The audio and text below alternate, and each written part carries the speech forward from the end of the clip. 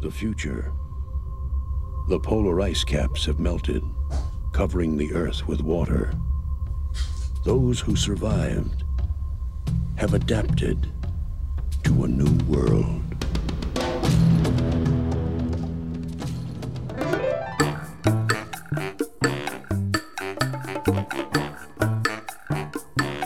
Quack, quack, quack, quack, quack, quack, quack, quack, quack, quack. Bum, bum, bum, bum, bum, bum. Bum, bum, bum. Bum, bum, bum. Mark's over there like, what the fuck? What's going on, you guys? All right. No, not much, man. Just chilling. So, for you listeners out there, we have a guest today, one of my good here. buddies Here I from am. high school, and we're Indeed. both working on something that we're not going to talk about just yet. Yeah. What's up, guys? Mr. Mark Williams. So, thanks for joining Thank us. you very Welcome much. to the show. Welcome to Cue the applause, episode please. 30 I don't have an applause some button. odd. Shame. We do not. We don't. Oh man, that'd be fun. I think we used to, but I kind of got rid of them. Got rid of them all? Yeah, because I need all 18 channels for all. Yeah, everything. for our clip action and our music, and I mean, we get the. I hope you get the Oh My God button ready because I got lots of those for you, man. All right. Well, you just let me know because I have to go back and make sure I have it. We do have You a. can't just like have it queued up and just be like, Boop, well, he said something cool. Whoa, that was weird. It just was went all glitchy on me. Don't do that. No, I have it. Oh my God. I have it right here. Okay, cool. But if I move forward to my other tabs, I have to push it back and then hit it again. So if we're like forward ahead, sometimes you're like, say see. it. It's like a two-step process. I see. So, Mark, usually we kind of kick it off. By the way, hi, everybody. Hello. Welcome Howdy. back to the podcast, Absolutely. Duck and the Usher. And That's us. we usually stick it off like, did you watch anything recently? Have you Yeah, watched any man. What movies? are you spinning? Oh, recently I've kind of gotten into the anime kick. Anime kick? Nice. Yeah, I Alright. mean, they had a lot of Classics or like more modern stuff? classics. Rurouni Kenshin. I thought it was good. Like a really excellent, like shonen, fucking, like ancient Chinese and Japanese like fighting Okay. styles and whatnot, and just like kind of different things that are going on in the era of that film were just interesting. Anything that has to do with history, when it comes to entertainment, I just find fascinating. It's like how did they portray that, and also kind of seeing it from a This different is perspective. this is like an anime. Yeah, the Rurouni Kenshin. It's in the Meiji era of Japan.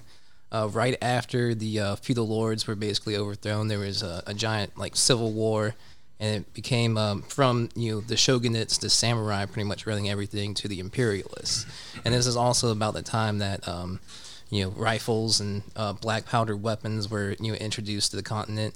And they started kind of taking on more of a Western approach to civilization and culture and whatnot, with the expansion of the British Empire and also the American Empire at the time. Is This this, is all- is this on like Netflix or something? You can find it on Hulu. On Hulu? Nice. Okay. Yeah, it's really good, very fascinating. Kind of just like the clashing of two different worlds, like the old versus the new, and the remnants of the old holding on to the past and trying to reestablish it.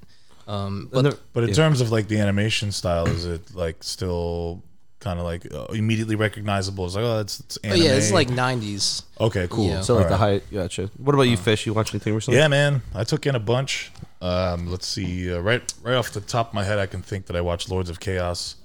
It was just that movie about the early 90s black metal scene in Norway, which tells the story, albeit kind of exaggerated, about the murder of Euronymous at the hands of Varg Vikernes, and the church burnings that happened in 92, Varg's subsequent arrest and life sentence to prison, which in Norway is only 15 years. But I think he served 21 because he escaped twice and went back in, produced a couple albums while he was in there. And if you know the story about the new wave of, or the second wave of black metal or true Norwegian black metal, that story I think everybody knows. But this movie was done by Jonas Åkerlund, who did that movie Polar and Spun and like a fuckload of other I like music Polar. videos. That's the one with Mads, right? Yeah. That's him. He did this one. So it's full of like references of classic metal, new wave of British heavy metal, Norwegian black metal. It's a pretty brutal, and a lot of people, it gets real stabby near the end of the movie. I left a little Quack review up on our Duck and the Usher Facebook page. I think I saw you do that. Yeah. So it's on there if anyone wants a quick little blurb of what I thought of it, but that's what I watched. and I watched I was just randomly searching through Hulu, and I found one called The Sender from Roger Christian, who did I'm blanking on the other movies he did, but it had Paul Freeman in it, who played Belloc. Oh yeah, in, yeah. I saw you posted that also. And then I just realized that he was the Reverend with the fucking two guns in Hot Fuzz. And he was also Ivan Ooze. I've known that one for a while. Mighty Power Morphin. Rangers, yeah. So I was like, oh, this is all really cool. Yeah, I feel like you guys watch like these like really deep fucking movies. I watched. What you watch? Yeah, like I'm fucking watching Japanese cartoons. Yeah, like, with a deep meaning of the story. Yeah, I'm he's trying to getting find meaning in it historical. all. I think I do well. You know? I watched Days of Future Past. So I think I'm gonna rewatch Yeah. all the X-Men movies soon. It's on Disney Plus yeah. now. So Yeah. let's do that. I think I'm gonna rewatch all of them. And then I watched one called The Way Out. That was kind of interesting. It was more of like a World War II thing when I was on a little kick. The Way Out. The Way Out. It came out like 2010. It's Okay. Jim Sturgis, Ed Harris, Colin Farrell. It's like they're escaping from a Russian prison camp. It's based The on a Way true Back. The Way Back. Yeah, Sorry, that's it. The I Way know that Back. one. Sorry about that. Sturgis And is good. I like him. It was great. I felt like it could have been longer, but it's based on a true story of like guys who escaped from like fucking what is it, like not Stalingrad, but Leningrad or Auschwitz. Or... it's in Russia, like the okay. like the Where the Arctic. Germans It's like the came fucking and Arctic conquered. of they're Russia. coming back from the Siberia. Yeah, Siberia. there you go. There it is. Yeah, they travel from Siberia all the way Glad to there's three of us here. yeah, with our powers combined. Yeah. They travel from Siberia all the way to India, and they walk the entire way. So it was really interesting. And Holy shit. anything with that Yeah. Harris in it, I fucking love. Yeah. Even Milk Money. Fucking. You know what? Somebody was talking about Ed Harris on like Last Exit the other day, and like you don't really see too many like leading roles from him. He's really good, and he's a legendary amazing. actor. But like other than The Abyss, I can't think of him in a leading role. Can you? Milk Money. Milk Money. Okay, What else? I haven't seen that one. You never seen Milk Money? Never Nah, seen dude. that one either. Oh, whoa. I don't know. I bet there's podcasts. Dude, that's it's a comedy. We're just stopping it right now. No. We're Well, gonna go Milk watch Money Milk doesn't Money. sound like a drama. Like, No, I'm it's not a lying. comedy. It's about a little kid who Ed Harris in a comedy. Yeah, he has a kid, and the kid basically wants to see boobies, so he saves up his milk money and Okay. finds a prostitute to Nice. flash him, and then he finds out like the I prostitute. like the double Saves meaning up there. his milk Yeah, money. his Yo, Milk Yeah, money, milk money. literally. Nicely Yeah, done. and he Wonderful. yeah, and he ends up like the prostitute ends up like sleeping in like the kid's fucking like Bunk bed. like treehouse, Oh, and okay. then she, Nice Ed, digs, kid. Ed Harris is like they fall in love. It's like a romantic comedy. It's fun. We've never seen Milk yeah, it Money. sounds a lot of Yeah. fun. It Sounds is fun. Yeah. All right. Anyway, talking of fun, Yeah. our movie today Yeah. is from 1995, Waterworld. Waterworld. The weird thing I do want to say is online it says the movie is 2 hours and 56 minutes. The one that I watched 2 on, hours and 15 minutes. no, I saw 56 minutes. There are three versions. There are of this three movie, versions. which The one, I will cover. Yeah. I watched the theatrical version. yes, the 2 hour Okay. 15 minute. I think Yes. that's the one that we all watched because it's on Hopefully. Amazon. Yeah. Yeah, hopefully. Otherwise, we're like, I don't Yeah. remember that. Yeah. It got a 6.2 out of 10 on IMDb, 46% on Rotten Tomatoes. Some interesting stuff. A lot of people said that this movie was a bomb. It kind of was. It kinda was, It went yeah. over budget. The budget was 175 million, but here's where it kind of flopped out because Right. domestic box office it only made 88 million dollars, and then international, Worldwide, yeah. international it only made 176 million. So you put that together, it only made about 1.5 what it was. We must have different sources for our numbers, but I went to the actual numbers. Okay. thenumbers.com, which All right. does all that stuff. Heard that. Nominations, it was nominated for an Academy Award for Best Sound. It was also nominated for a BAFTA for Best Special Effects. Director Kevin Reynolds, he also did Prince of Thieves and Counting Monte Cristo. Yeah. And there were two Yeah. writers, David Toohey. The only one I really knew was The Fugitive. And Peter That kid. Rader. Yeah, Peter Rader I couldn't really find much on. I found a whole bunch about both of those guys, and I Gotcha. can't wait to tell you about it. Well, do you want to tell us about it now, or do you want us to jump in? I Okay. got a Yeah, you beginning. seem pretty excited about setup. Yeah. I see this whole entire Fish has a notebook fucking full. like college Like, ruled notebook that's like wrote 27 like a pages. 10-page essay or something. all about it's this more than movie, that. homie. Yeah, Hey, I got one page you of really need- crinkled notes. you really need a computer. Oh wow, yeah. I do. I know. I handwrite all this stuff, and I get I don't know. It's kind of fun for me. It's it's therapeutic. I chill. I put some music on. When I'm doing the research, yeah, it's exactly what I listen to. 30s, 1920s ragtime music, I never knew the pain.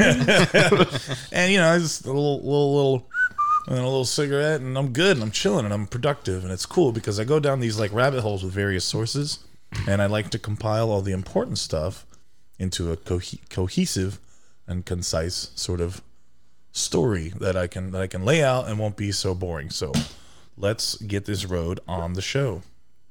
Waterworld is a 1995 American post-apocalyptic film directed by Kevin Reynolds, as you've mentioned, co-written by Peter Rader and David Twohy. I used to pronounce it Twohy. Yeah, because the way it's Twohy, spelled. yeah. The film is set in a distant future where the polar ice cap has melted and the sea level has risen so high it covers nearly all land save for a mythic lost land few have seen. Starring and produced by Kevin Costner in one of two post-apocalyptic flops from the same decade, with The Postman coming out in 1997. In fact, in 1983, before his rise to stardom, Costner would appear in a film produced by PBS series American Playhouse that would eventually be released by Paramount Pictures as a film called Testament, where a small suburban town near the San Francisco Bay slowly collapses following a nuclear war that destroyed outside civilization. So he has a penchant for post-apocalypse movies. Yeah, that and westerns. Yeah, and political baseball. thrillers and baseball and other sport movies, Draft Day, Tin Cup, American Flyers, and yeah, I love Kevin Costner actually. So Costner stars as the nameless mariner, a wanderer crisscrossing the globe on his trimaran, or a double outrigger, which originated from the double outrigger hulls of the Austronesian cultures of maritime Southeast Asia. Why is Southeast Asia? That was just a bonus Zach fact for you right there. I wanted you to have that. He's gotten better. He's gotten better. Yeah. The most expensive movie ever made at the time, Waterworld, was released to mixed reviews, with some positive points being praised. No way, the most expensive at the time. At the time. Yeah, and then it was beaten by Titanic. Titanic beat it out. 2 years later? Yeah. Or about however long. Math that. Get your calculators ready, ducklings. So some of the positive points were praised for the futuristic setting, but most of the critical points were on its performances, and kind of Costner was a little wooden in this, I'll be honest. It did not recoup its budget, but later became profitable because of video sales, and I'm not sure how entirely true that is, because you did make a point about the money. And I haven't. Something else I read as well. The film's release was accompanied by a novelization and a video game, a bunch of video games for various platforms. One for the Virtual Boy. Wait, hold on. So they made the movie and then did a novelization? No, the release was accompanied by all these other multimedia. Gotcha. Yeah, because I have like licensing. the Hook book that was written by like a famous author. But I gotcha. Okay. Excuse me. So yeah, the video game was released for the Virtual Boy, which in itself was a flop. Also, SNES, Genesis, Saturn, PC, Game Boy, and all of them, for all of those It's like, damn it, you're laying on too many facts all were at flops. once. Like, how did the movie make you feel, man? I'm getting there. He's getting there. He's getting there. We'll Mark. talk about the movie when we talk about the movie. Yeah, I think all this stuff on the periphery is pretty fun too. Mark's new to the podcast, so True. Oh, okay, yeah. he gets through that, and then we walk through it. Yeah. So the Virtual Boy release was actually the worst of that console's entire library. So that whole console was a piece of shit. Remember the Virtual Boy? Yeah. You put it around your eyes. Yeah, it's exactly. Just red It was fucking horrible. on black. Well, this was particularly bad. All the games were bad, but this was also the worst of that whole library. Well, you're taking a shitty film and then turning it into a shitty game, so it's going to be double shitty. This movie suck. Basic Infected economics, everything it touched. There's also three themed attractions at Universal Studios Hollywood, Singapore, and Japan called Waterworld: A Live Sea War Spectacular, all of which are still running as of 2020. I heard that show is really cool. And we don't get one here. No. For fuck's sake. No, in Universal Studios Orlando, we didn't get a show, but back in the day, you could see the catamaran or whatever it was. The trimaran? Yeah, you just walk over a bridge, it just was sitting there. Yay. The film was written by David Twohy, who would also do the Riddick film franchise. He also wrote and directed some other movies, including The Fugitive, The Arrival, one of my favorites, G.I. Jane, Terminal Velocity, and his first movie, Critters 2, The Main Course. He's currently working on Furia, which is Riddick 4.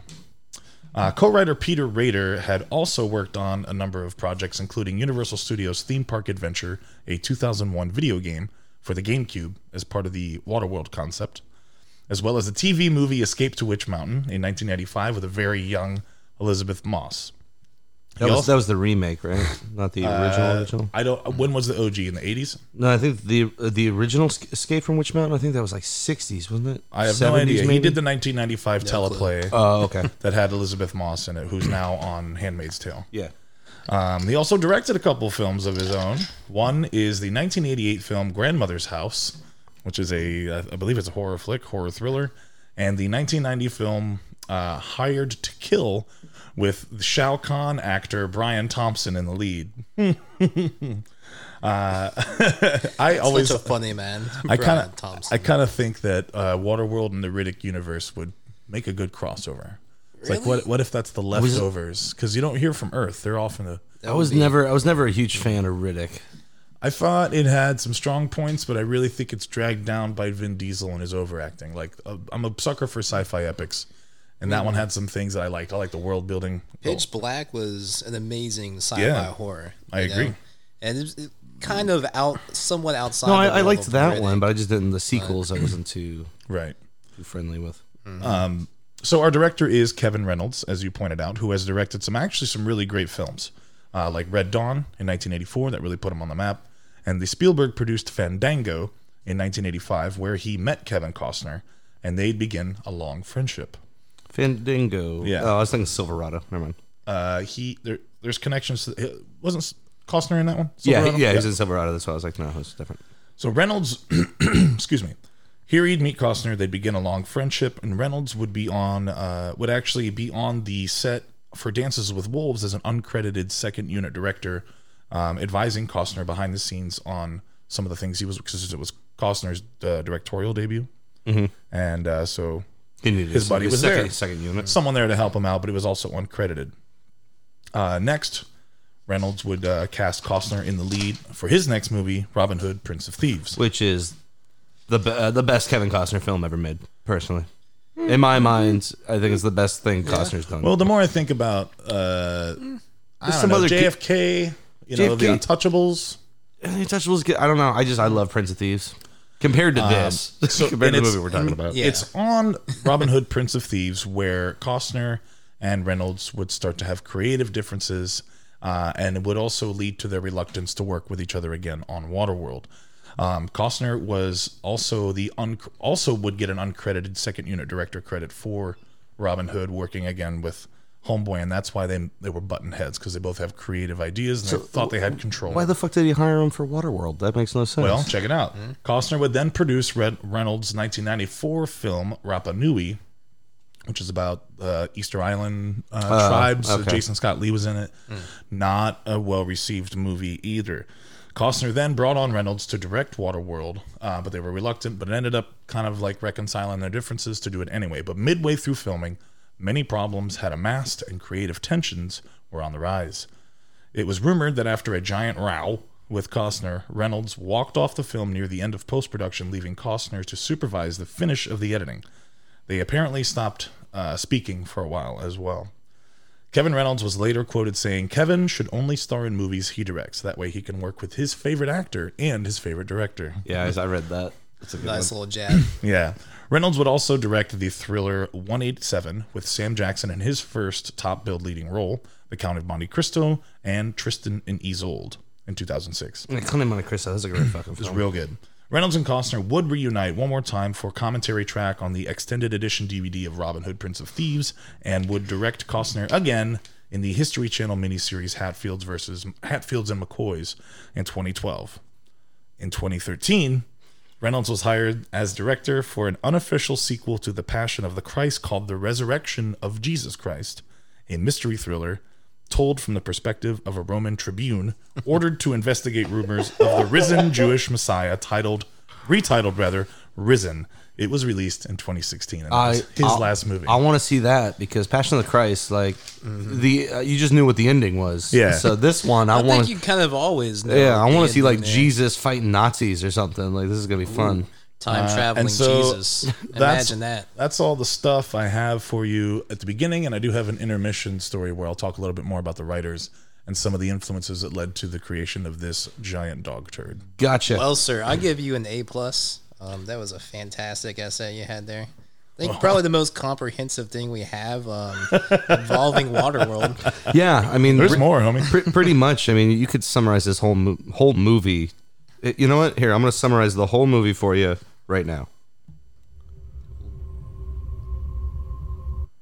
Oh, see, that's it. Was that it? Was that it? No. Okay. And we're out. No, our beginning clip. It pretty much. So I try to get as many clips as I could. Okay. That would, because the fun thing is the Dennis Hopper clips. Those are the Yeah, best. Hopper's the best. Like just like in Mario, he's like chewing scenery and having a good time. So we start out, and it's a little weird watching it on like Prime because I don't think this is supposed to happen. Maybe it did in the theaters. What's that? But you get the Universal logo. Yep. And then you get another Universal logo, which goes into the movie, which is part of the movie. Okay, yeah, that was definitely just a Prime thing. Yeah, this is a Prime thing. Their Like, it was- logo gimmick, they do that a lot. Yeah, and I'm like, it's the same thing with Indiana Jones and the Paramount logo or Right. whatever, So we have that intro narration clip that you heard at the very beginning. The polar ice caps melted, everything fucking Yeah. flooded, right? Which Waterworld. actually wouldn't happen. If ice caps did melt, we'd only rise a couple hundred feet. Yeah, no, it would really Yeah. wouldn't Still do that. catastrophic. There's like not thousands diminishing. and thousands of feet depicted in the film. Yeah. Oh, Like yeah. skyscrapers 27,000. are fucking. Yeah, 10 no, times it's someone turned on the amount of faucet. water. That's what happens, kids, when you leave the wet- faucet it's the- on. No, it was the Right. wet bandits, my guy. We're now the sticky bandits. Oh, all right. I forgot So about that. we meet Kevin Costner, the Mariner. So because Right. I couldn't remember his name, so I just kept writing down Kevin Costner, which he should have just been himself. That would be great. Yeah. He really had no name. And there really is Yeah, it's just the Mariner. the yeah. Mariner. There is no Some indication of what year it could be, but there was a production designer, Dennis Gassner. Did he say what it was? That said they were kind of putting it in 2500, Okay. which Yeah. coincidentally happens to be the same year or around about the same timeline as Serenity and Firefly. Oh, really? Yeah, because there was a last minute writer that came in by the name of Joss Whedon. I know no one's ever heard of him. Who? To do some rewrites on this script. Toss Sweden? It's Jess Juice. Toss Juice hard on. Juice hard on. and like our first scene, what always makes a great movie is seeing Kevin Costner's ass right at the very beginning. Yeah, right away. He's peeing. He takes a piss in a jar, and then he pours his jar. And it's what is it? The old Dana Carvey joke. He pours it into a Mr. Coffee. And Boom, he gets there's water. Taster's Choice. Yeah. Wait, wasn't that the joke? He's like, that's not how it works. You don't pee into a Mr. Coffee and get Taster's Choice. Exactly. I was Yeah, thinking from his about old that. '90s Yeah. special. Yeah. Let's see here. He's got and a lime tree. Yeah, he's got a little lime tree. So he drinks a little So bit of. limes are still in existence. Well, yeah, I Weird think to most keep them vegetation alive. is. It's just hard. It's just hard to find it. Yeah, hard to And get I it. think the reason he chose limes is because if you're living out in the water, you got to protect yourself from scurvy, right? Vitamin Yeah, C, he got to have the vitamin C. True Well, that. he should have. He should have had some fucking broccoli. right? Well, I mean, whatever you Has get the your most hands vitamin on. C on it. no shit. Let's see here. Oh, he kind of dives into the water, and he sets up this little timer, so you kind of get this little thing that, oh my god, he can hold his breath for fucking forever. Yeah, he's kind of got this rigged contraption with these little marbles Yeah, that would and when slowly the- feed in like an egg timer. Yeah, and then when it hits, it like pulls him up, so he's not down there Yeah, forever. yeah. But another boat. So while he's down in the water, you see hands like out of nowhere just go, and they Taking his fruit. Take his fruit. Yeah. So he pops up and he sees this. fruit pirates. He sees this other boat. And I have a little clip. Pirates. It was a sail by fruiting. I have a little clip of Kevin Costner and the other boat is what I'm calling it. Okay. So here we go. Eki-san, listen. Oh, real quick. They speak a different language in this. It's Hindi. Yeah, it's Hindi, but there's also what was it? Something in Greek. Later, it's Portuguese. Portuguese. Portuguese, Portuguese. So That was a real creative concept. yeah, Portuguese. Portuguese. Here it is. Eki-san, listen to home. Bad luck, English! But the slavers are producing a good grade of pots in these days! Cost you a handful of dirt, or maybe that wind chime! What are you doing here? Just waiting. Take your hand off the sail. Take it off. I've seen your boat before. Haven't seen you. Took it legal. Previous owner was dead on a tiller when I found it. You had another hour before I cleared it up again. Just improving my means. Well, I owe you then. No thanks. I got all the supplies I need. Just came from an atoll. 8 days east if you're interested. Two drifters meet. Something needs to be exchanged. I know the code, but I'll give you this one for free. Nothing's free in Waterworld.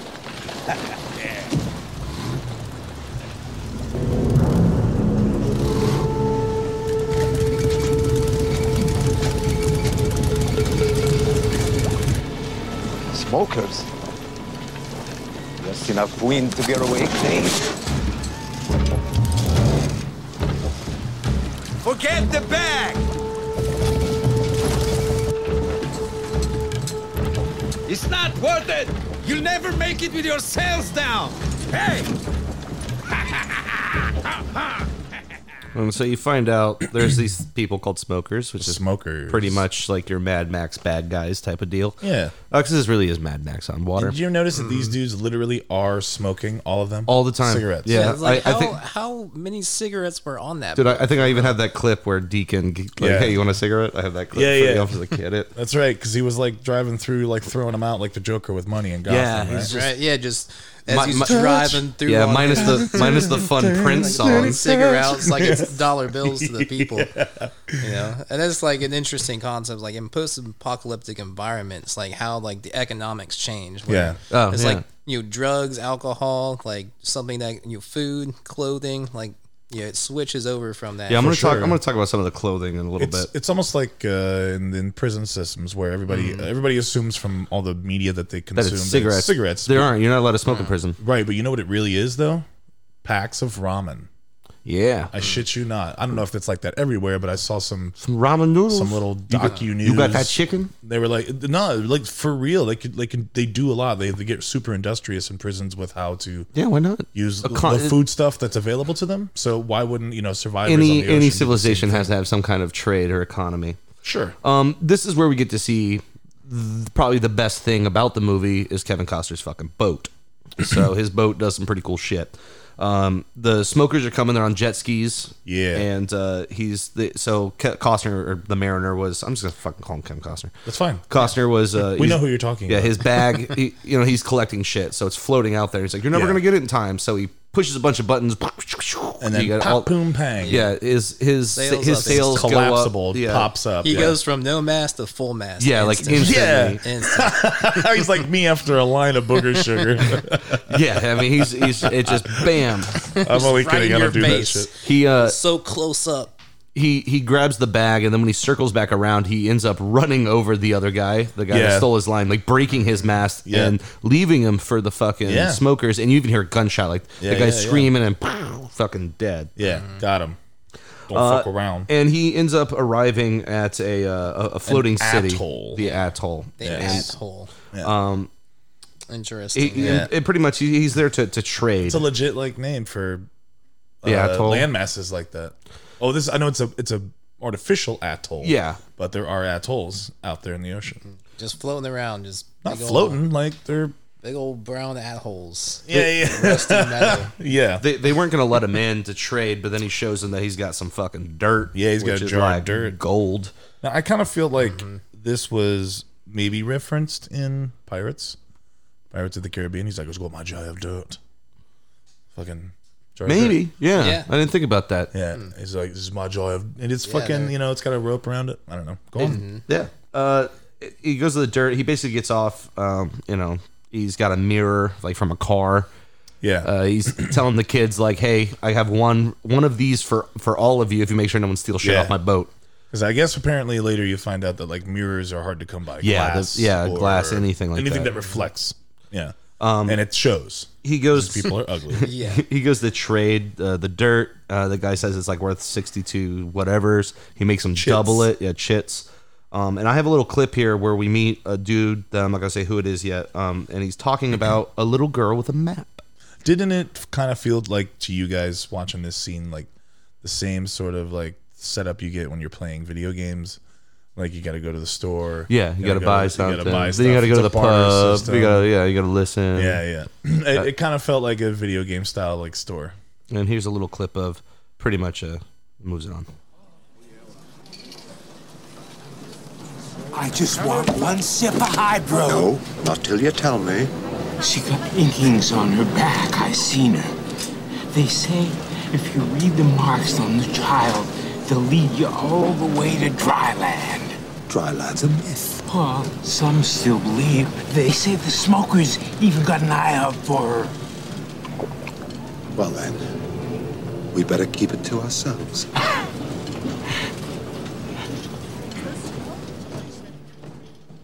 So yeah, short clip. Yeah. But it moves the plot along. What's that guy's name that he's talking to? I am about to tell you. Good. All right. So a couple things. This set was actually probably the most expensive piece created for the entire movie. Megan, my wife, was saying it's also the set that is in the Universal. It looks like that. Excuse me? The Universal show. They rebuilt that. Yeah, inside part of the atoll. Hey, thank you. Yeah, inside the atoll, that area. That's pretty much. I see. Like. Okay, the one from the Universal show. Yeah, the show. Okay, I'm following.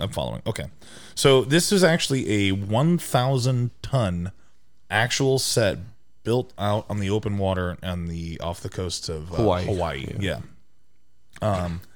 They actually used all of the available steel in the Hawaiian Islands to build this thing. What an ass. Including all the wood and paper mache and whatever else they needed to... You go out, you're like, where's my car? Your whole axle is missing. Sorry, we need to... the available steel, not all the steel.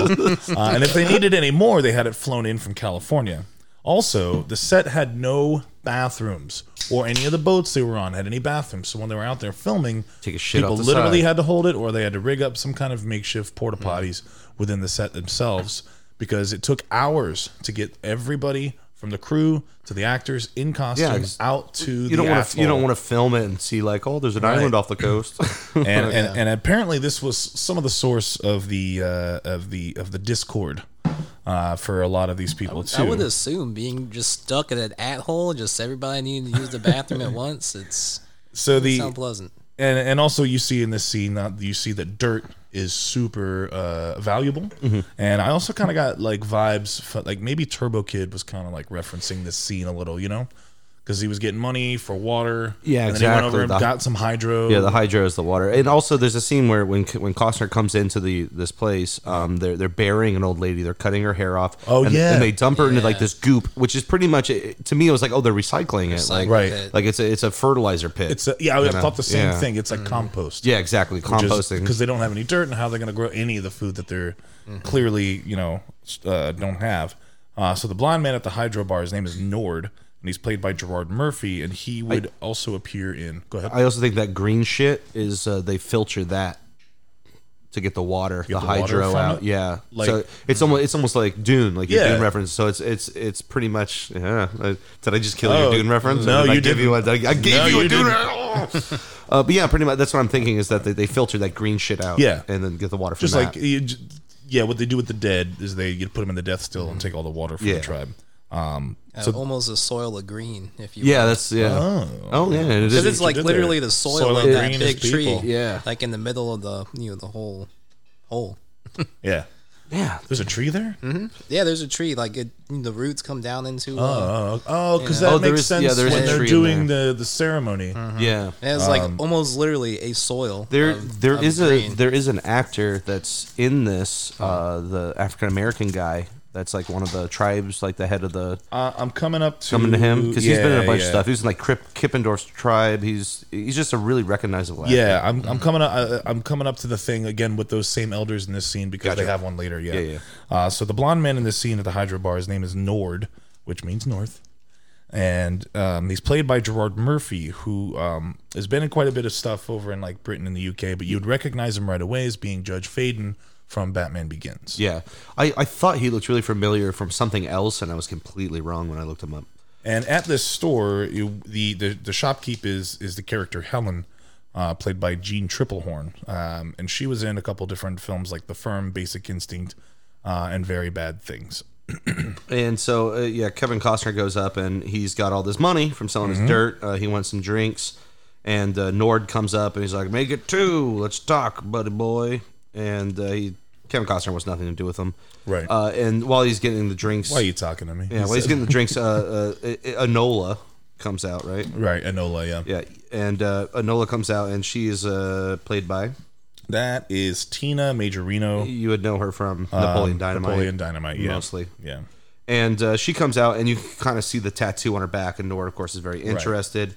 And go ahead. As he's leaving, the Atollers want him to stay or to do something for them, but not stay. Yeah, not yet. Because remember, he wants to buy stuff from her, and he's like, "Can I? Oh, that tomato plant, how much?" True, yeah. And she's like, "Half of your chips." I think I just kind of glossed over that. Yeah. So he's trying to buy stuff. He buys a bunch of shit from him. Yeah, and as he's leaving, the elders are like, "Listen, we need you to have sex with this fucking chick." Because they're tired of inbreeding. Yeah, and they hint at the inbreeding. I don't like to say. So the guy trying to get him to do they're like, we want to stop this. Like, yeah, they're like, we can't keep having sex with the elders. We type need of thing. new genes. We need we need to deepen the gene pool. Oh, and by the way, he's wearing shoes when he gets on the boat. They are ski boots. Yeah, he's wearing fucking ski boots. There's no way you're walking around in those easily. What is the life expectancy of a ski boot though? They're made of plastic. It's gonna break your damn ankle. Well, they'll probably hold your ankles in place, but you're not getting anywhere fast. No, you're not getting anywhere fast because everyone's like, "What the fuck?" It's definitely not something you're gonna wear on a boat. And there's a reason he's wearing. No. Yeah, there's a reason that he's wearing the snow boots. But is there? Yeah, because of his webbed toes. Oh yeah, to cover his feet. Yeah. So as they're leaving, they're like, "Hey, impregnate homegirl," and he's like, "Nah." And one of the elders who was trying to stop him was the Asian gentleman. I didn't get the actor's name, but he is the villain from Teenage Mutant Ninja Turtles 3, the Emperor. Oh, nice. Yeah. Is he the one that plays like the Shredder guy? No. He's in the feudal Japan. Yeah. He's Shredder's in the feudal Japan thing. No, he's not. No, he's the Japanese emperor guy. He's got the British dude, and they're like oppressing the villagers. And they drop a bell on him, and then they shoot a cannonball through it, and but I thought, he goes, "Hey, look, Don King." I thought in the third one, like it was Shredder wasn't involved. But I thought maybe I'm wrong. I thought like because Splinter was like telling the story about this was my master. That was in like the first two, homie. The first one, all right. Orokosaki and all that shit. Yeah, that was the first one. Well, there's also an African American gentleman. He was in Kippendorf's Tribe and stuff like that. He's just a very recognizable face. You've seen him. I totally did. I didn't movies. Grab his name. Yeah, it's like Moke or something. He ends up getting noticed that he has gills behind his fucking ears. Yeah, and so he's a mutant. So one of the elders that actually originally calls him out and suspects him of being a spy, it was the older dude who later leads the ceremony. Yeah. His name is Leonardo Cimino, and you might recognize him from a very small independent film from 1984 called Dune. I'm sorry, I didn't catch that. He was the Baron's doctor who's he's like, your disease is... So it's not the only Dune connection I made. Usually somehow, some way, Fish makes a Dune reference. I don't know how. They just handed it to happen. Me. I almost had to do a 3 degrees of separation for this Dune reference. And then I realized... And then when we do the movie Dune, you're just not allowed to make any Dune references. Of course not. Of course not. I'll reference other things. You have to sit silently. Whatever. I'm basically going to be talking the whole time. So the guy who discovers... I'm sorry, I don't mean to cut you off. No, go ahead. I got a lot here. Well, there's also someone that when Costner comes into the place, there's a dude who's like the enforcer. That's RD Call. I'm coming up on that as well. Yeah, but I keep getting stopped. I'm kidding. This is where I'm having fun. The henchman that sees his gills is Rick Aviles, who we recognize as Willie Lopez from Ghost. One of the dudes that he like pushes out into the street. He looks really familiar. Yeah. Well, unfortunately, Mr. Aviles would pass away after filming this movie at the age of 42. And this was actually his last on-screen appearance, but his very last movie was voice work for Joe's Apartment as a cockroach. I love Joe's Apartment. He was also Mad Dog in Cannonball Run, and he was in Carlito's Way. Okay, now I'm done. Okay. All right, well. What about the guy I was talking about? Oh yeah. So what we were talking about? There were rumors that say Costner had the VFX team hide his receding hairline. Yeah, I saw that. Real hard to do in 1995. Yeah, because even Megan, my wife, was saying he's like some parts when his hair's wet, it's like pushed forward, so it's like half of it's pushed back, half of it's pushed forward, just to hide like the fucking widow's peak. Well, that's so the enforcer. Yeah, there's an enforcer guy. The enforcer guy's name is RD Call. He actually died in February of this year, unfortunately. He's been in a couple was of things. Last Man Standing with Bruce Willis, Born on the 4th of July, Into the Wild, Murder by Numbers, Other People's Money, Young Guns 2, and Colors, just to name a few. So his character is pretty much, he is the enforcer for this trading post, just to keep the peace. Right. So when they're attacking Costner for being a mutant, he starts beating the people off of him, and he's like, "You told me to keep the peace," but they end up imprisoning Costner anyway for being a mutant. And even the Nord guy wanted his boots, ends up taking his fucking snow boots. Which they're just These people don't know any better. Have you ever walked in snow boots? Yeah, it's awfully hard. Fucking dude, It's hard to walk in snow in them. You want to kill yourself. You walk like a fucking robot. Yeah, because you can't bend your ankles whatsoever. This is how I have sex. Let's see here. It's a visual joke. Didn't really work. There's for this also medium. I guess not. So he's locked up. Blah blah blue. Yeah. And then fucking smokers happen out of the sun. Yep. And they start attacking. There's the the lady? What's her name? We kind of like missed a few things. What, there. the girl's drawing or something? Yeah, the homegirl's tattoo is kanji that are actual coordinates for Mount Everest. Okay. Written in kanji. Because it's never explicitly stated that they do go to Mount Everest. Yeah, but if you think about it, it's like, what's the only land form that would be Do they find enough? the plaque on the top of the Yeah, they mountain? do in the other versions of the movie. Yeah, because I remember something like that, the plaque. So this is what I really... this is Everest. This is what I liked about the movie, and you were talking about some of the deeper meanings that could have been beneath the story here. Could have definitely been emphasized a little bit more, too. Well, you know what? I feel like you don't want to be coddled with this sort of stuff. And so what I saw is that she was drawing from memory images of land animals like horses. And horses in the Greek myths were created by Poseidon, the god of the ocean, which also plays into the Odyssey parallels. The villain does have one eye, like Polyphemus, the Cyclops. And it gets a little crazier. Homegirl, her caretaker, her name is Helen, as in Helen of Troy, the Trojan Wars, and the shape of this atoll is sort of like a fortress. Yeah. And when the smokers arrive, before that, the guy who's like doting over her, Michael Jeter. Yeah, and he's been in a bunch of stuff. Sister Act. I mean, the guy's Jurassic Park 3. Yeah, the guy's won a fucking Tony Award in 1990. He passed away as well. Yeah, unfortunately. He always has that record. I've never seen him without a mustache. Yeah, because he was in Sesame Street also. I think Tango and he did, like, Cash. Muppets. He does a bunch of shit. True Crime with Clint Eastwood. Was he in that one? Yeah, he was in that. He was in Patch Adams. He was in Fear and Loathing. And he's a tinkerer. He's a scientist. So and I think the reason they gave him a German accent was because he was supposed to be kind of like an Einstein. Yeah, because there's a lot of characters who have different like accents. Like Kim Coates later in the movie isn't even Scottish; he's Canadian. So you guys can probably hear my dogs barking. We do live in Florida. There are thunderstorms, and my dog does not like that. Is that why they're barking? Yeah, I heard some boom booms. So anyway, his guy seems to think that the girl is prophetic. And he even has kind of a Baron Munchausen quality to him. Very, you know, and he looks after her, and even the Enola is like, well, maybe that guy knows where dry land is, and points at the mariner up in his fucking shackles, like.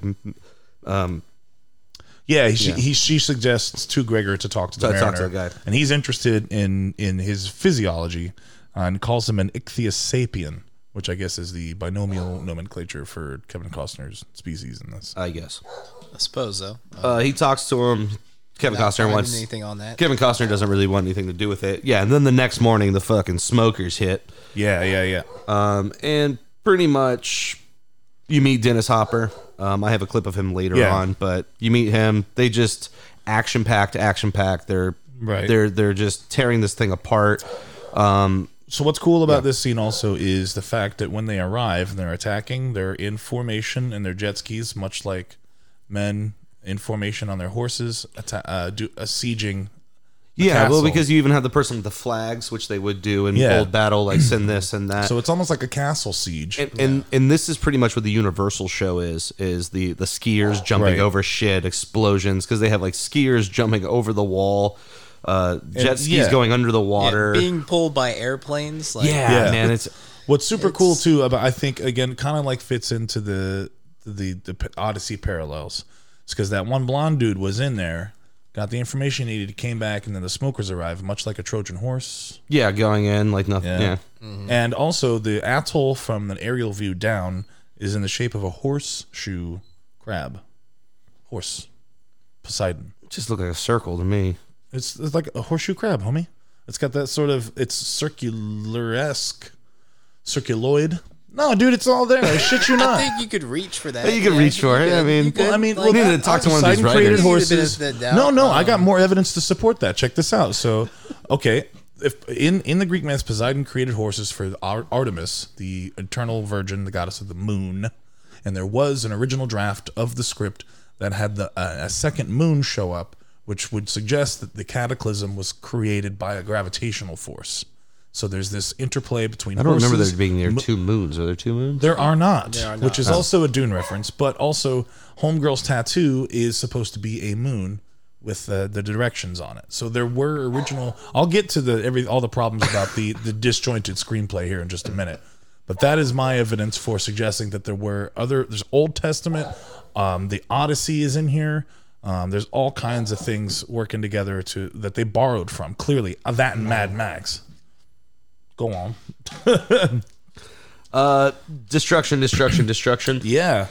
Pretty much. And then he Munchausen balloons. Yeah, Munchausen, the Jeter guy, he's accidentally gets knocked into a lever, and it starts inflating his fucking hot air balloon. Yeah. Which I was need his your knickers. which was his escape. And the what's the lady's name again? Helen. Helen and Enola, they can't Enola. reach him, so they're Right. running up the stairs, and he floats away. Right.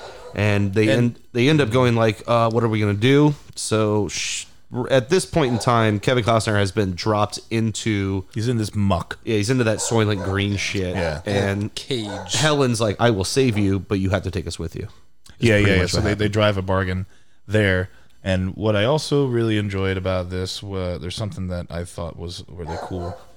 But the fact that he has like this aerial ability kind of falls into that Mad Max clone because there's a gyro captain in Mad Max who sort of at the end is the Deus Ex Machina in a way who comes in and saves the day. No doubt. We it of course appears see that. exact right moment that he needs the most amount of help when his boat is on flames and it's just him and Helen just floating in the ocean. I was thinking the same thing by about the way, that. Here I am. Good thing I found you.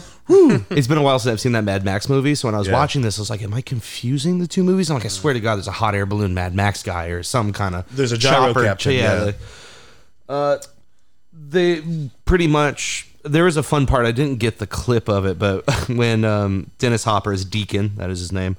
Right. There's a part where pretty much Costner, Helen, and Enola escape, and they end up grabbing that boat. That's like shooting a gun, and the guy's not even paying attention. He's shooting like this big ass motherfucking cannons, and it's slowly making its way towards the Deacon's boat. And he's like, "What's his name?" Yeah, Charles. No, it's Chuck. Charlie. Is it? Maybe I'll respond to Charlie. Maybe Charles. No, he's not responding. Did you remember the part where he gets out of the cage, he jumps in the water, and he does that nimble little mermaid swim, and then he breaches out of the water like a fucking fish? Swimming super fast. Everything but the flipper noise. It is. This go is it, like the way that Kevin Costner works this boat. It's like a fucking Robin Hood wet dream. Dude, he is just absolutely. He's grabbing onto ropes, cutting shit. Yeah, he's fucking Errol Flynn. I'm just so glad shooting you all over said the place that with because we're gonna come back around to that. So yeah, he takes out the oil tanker or the gas tanker that has all the fuel for all the smokers. Homeboy Deacon escapes, loses one eye, like Polyphemus. And by the way, Deacon is played by Dennis Hopper. This is our third Dennis Hopper movie. Yeah, it is actually. Yeah, I really love Dennis Hopper. Dude, what's not to like? I swear that like, in the 90s, this man was like, I just want to be the B bad guy. The B movie bad guy. Excellent bad guy.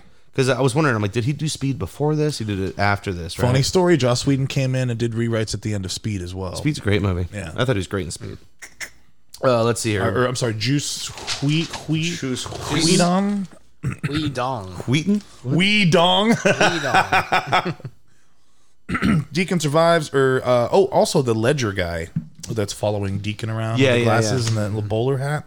That's Robert Joy, who I only really knew from playing that guy in Land of the Dead and the main bad guy in the Hills Have Eyes remake. He was on other stuff, obviously, but that's where I recognize him from. And they escape. They get away. They're out in the open water. Yeah, and they just don't have enough food or water to support all three of their lives. Got a little clip of that. Oh, fantastic! See a little what this Costner guy's all about. What? Dry land? You know where it is. Yeah, I know where it is.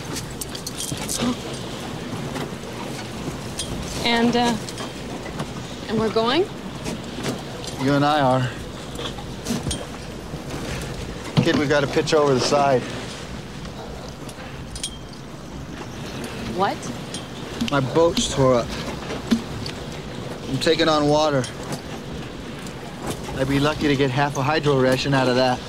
Yeah, I said I won't drink. 12 days? No. It's better one of you dies now than both of you die slow. Wait. We saved your life. We got you out. No, you got me out so you could get out. Or evil. She can cook. She can fish. So can I. Then take my necklace. Take my necklace. I got better ones below. No, look! Oh.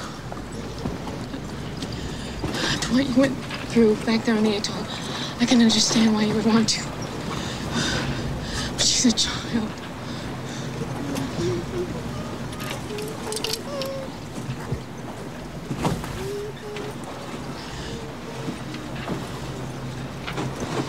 Is there something else then?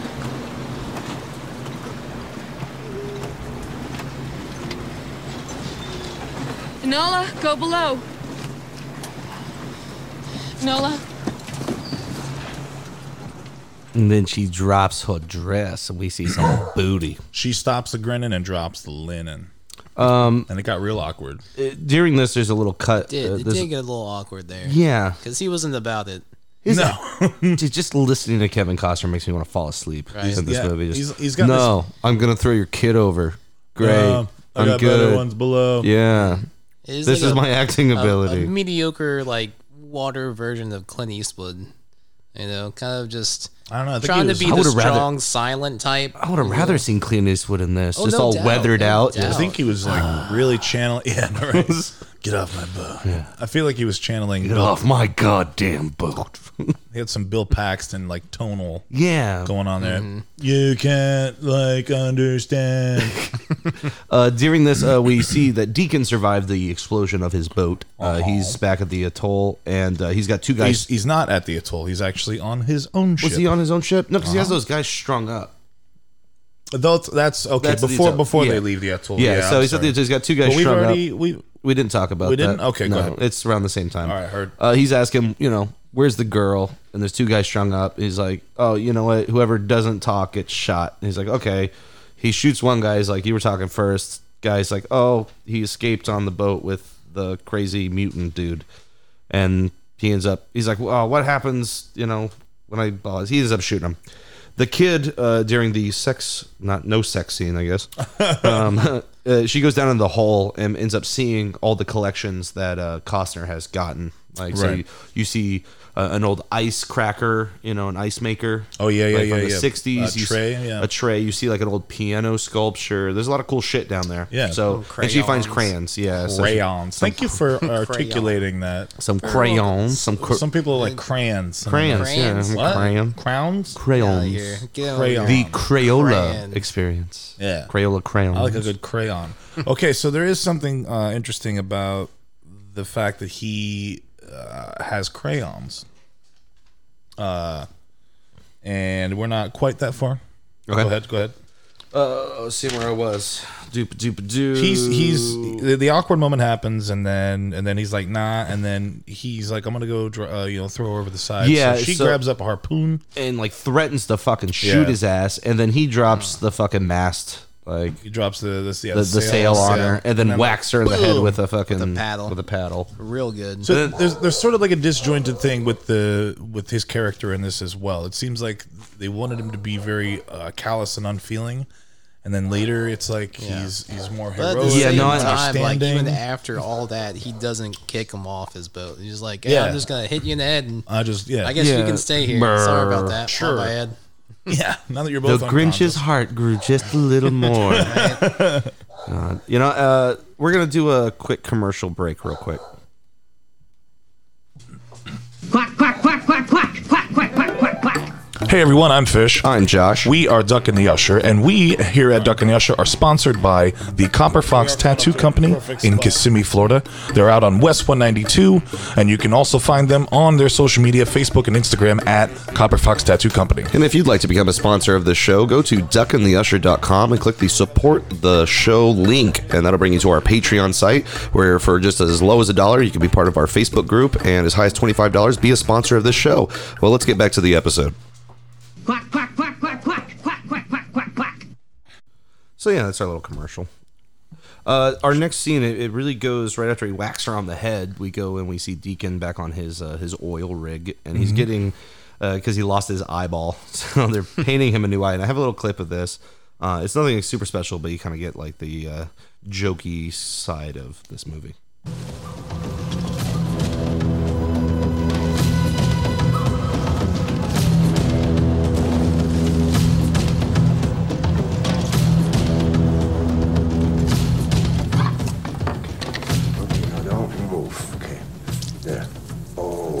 Looking real good, yeah. There. All done.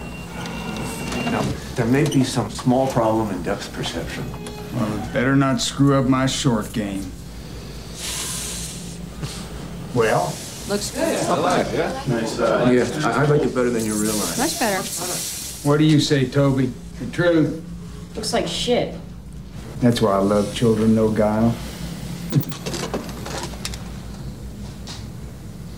It does look like shit.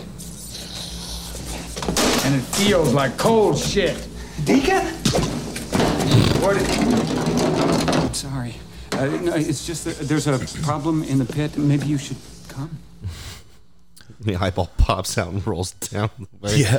Also, you get a little bit of the music there, which is a very Western feel to this very wet land. Right. So I thought the score was pretty good. Originally, the Mark Isham, I think, was the composer on this, but it was Kevin Costner who said it felt too ethnic and with too much drums and not enough the big adventure fanfare that we eventually got from James Newton Howard, I believe, was a composer on this one.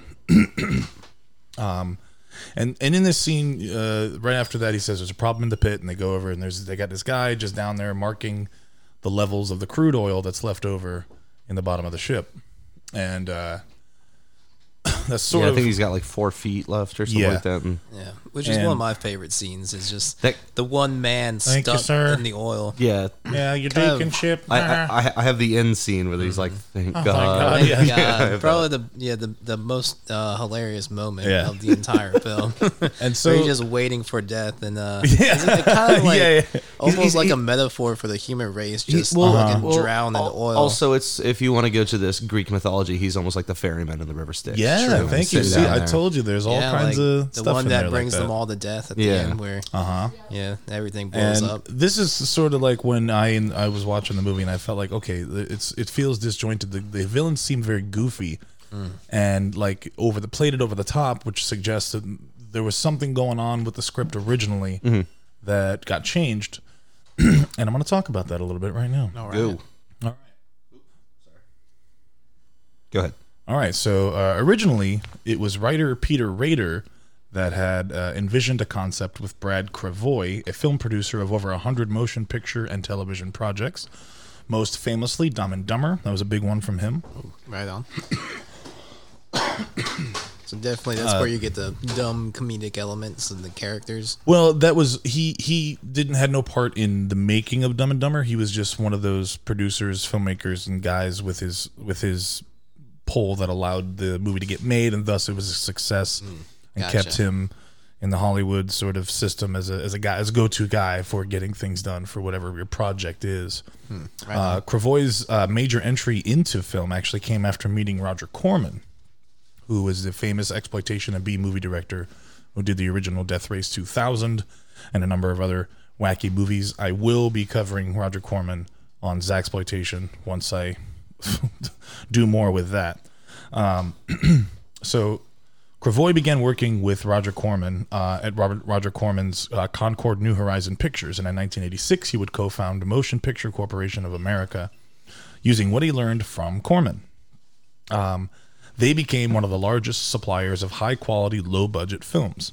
So Rader and Cravoy's idea for Waterworld came from direct inspiration from the film Mad Max, and using some Old Testament stories as well as the story of Helen of Troy, the main female protagonist also being named Helen, which that was by design. Rader was asked by Corman and his company, the New Horizon, to provide a script for a Mad Max clone that Corman would direct for around $3 million.